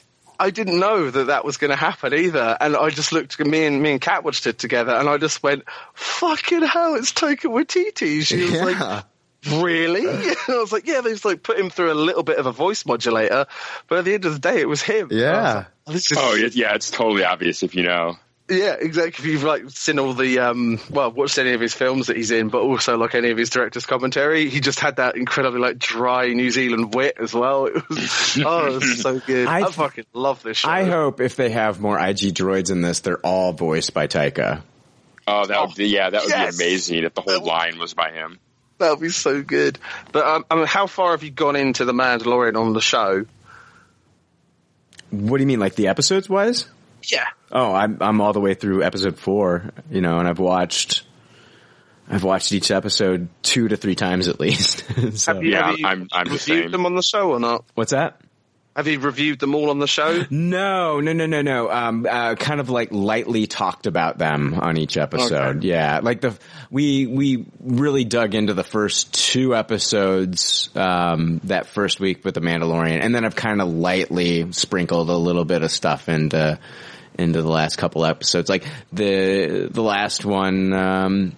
When Baby Yoda's walking around and sees there's the scene where you see the Loth Cat from Rebels. Yes, that's right. But for me, that episode, Gina Carano, just wow. Yeah, I was not impressed with her. She Really? she looks like a bounty hunter, man. She looks like she has the look. I feel like when she acts, it feels like she's just kind of like reading lines. I was not fully like, she looks the part of a bounty hunter. I just don't think that her performance was incredible, to be quite honest with you. That's a shame, man. I thought she was pretty great. Yeah. It was for me that I found this gif of her punching the Mandalorian, and he like scorpion kicks, so his face hits the floor first, and then his legs double over and almost kick him in the back of the head. That I just watched that on repeat so much. It's so good. I just love seeing this character that like she knows how to fight like in real life as well, and she just fucking clocks him. And the stunt guy, whoever took that hit, fair dues, because you sold it. It's ridiculous. Do you think you think Cara Dune's gonna show up in more episodes? I don't know, man. I think we're one and done. Same. But I really enjoyed it. I thought that I really enjoyed that episode. I'm not going to say anything more about it because there's some fucking awesome stuff in there. But yeah, no, that was great. It was really good. And I just think it's a great show. Yeah. It's awesome. Yeah, I know. Oh shit, tonight we're getting a new episode. I know. I'm going to watch it tomorrow. Yeah. Yep. I'm going to watch it tomorrow as well. Literally just hours away from a new episode. Let's wrap this episode. Thank you everyone for listening to our Rise of Skywalker spoiler episode. Dan, where can people find more of you?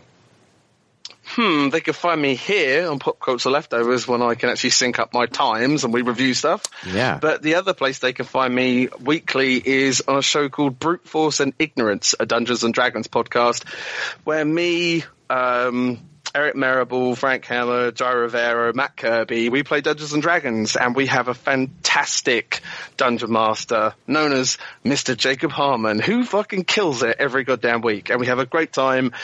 And yeah, it's just fantasy, dice rolling, role-playing fun.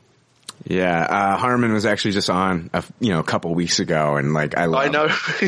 I was annoyed he didn't tell me. Oh man, I love having him on. I love having Harmon on. He did a great job. So it was one of those things where I knew he was really looking forward to Ford versus Ferrari, and I was like, man, I gotta get this guy on to talk about it. And so yeah, it was fantastic having him. Yeah, check out Brute Force and Ignorance, a Dungeons and Dragons podcast. You can find it's everywhere, right, Dan? It's on Spotify. It's everywhere. Yeah, it's on the whole thing. I think Spotify is the only place it isn't. Oh, okay. We tried registering it, and then they gave us a bunch of shit. So I never got around to sorting that out, sadly. But yeah, iTunes, SoundCloud, Google Play, all the places you find podcasts. That's where it's at. There you go, everybody. Jake, thank you, man. Oh yeah, it was great. I've been looking forward to this podcast all day. Me too. Oh man, I've been looking forward. I wanted to put this one out way earlier, but I think it's fine putting it out 2 weeks before. But thanks everybody for listening, and have a great week. We'll see you. Yeah, later everybody. See ya. Thanks for listening to Pop Culture Leftovers. Congratulations. I don't know how you did it. I couldn't do it. You people need a t-shirt saying, I just listened to 2 hours of nonsensical crap. Anyway, if you'd like to reach the Pop Culture Leftovers cast, you can email them at comments@popcultureleftovers.com. You can also follow them on Twitter at PC Leftovers or like their Facebook page. They'd love to hear from you. They're all pretty sad and lonely. One of them is homeless, but I didn't say that. There's already like 7 million podcasts talking about pop culture and all that. Makes us happy like shooting at a womp rat, but it's all been done before. We don't want to be a copycat. We're the leftovers picking up the scraps dropped by the cool kids. It's a trap. Good and toss it, good and taste it. Do we love it? Hey, let's face it, can't erase it. Let's embrace the Tupperware party. Subculture spill over like a vulture, carry over. Counterculture, pushovers, pop culture leftovers. And with the uncool kids, what's to say's already been said. Leftovers. Pretty sure that the only talent is the band that's singing this. Pop culture leftovers. Podcasts that are original and good have already been done before, so we should separate the wheat from the chaff, and we're the chaff, the crap, even though we're the shit. Woo! We're the leftovers picking up the scraps dropped by the cool kids. It's a trap. Good and toss it, good and taste it. Do we love it? Hey, let's face it, can't erase it. Let's embrace the Tupperware party. Subculture spill over like a vulture, carry over. Counterculture, pushovers, pop culture leftovers. And with the uncool kids, what's to say's already been said. Leftovers. Pretty sure that the only talent is the band that's singing this. Pop culture leftovers. Pop culture leftovers. Good and toss it, good and taste it. Do we love it? Hey, let's face it, can't erase it. Let's embrace the Tupperware party. Subculture spill over like a vulture, carry over. Counterculture, pushovers, pop culture leftovers. And with the uncool kids, what's to say's already been said. Leftovers. Pretty sure that the only talent is the band that's singing this. Pop culture leftovers.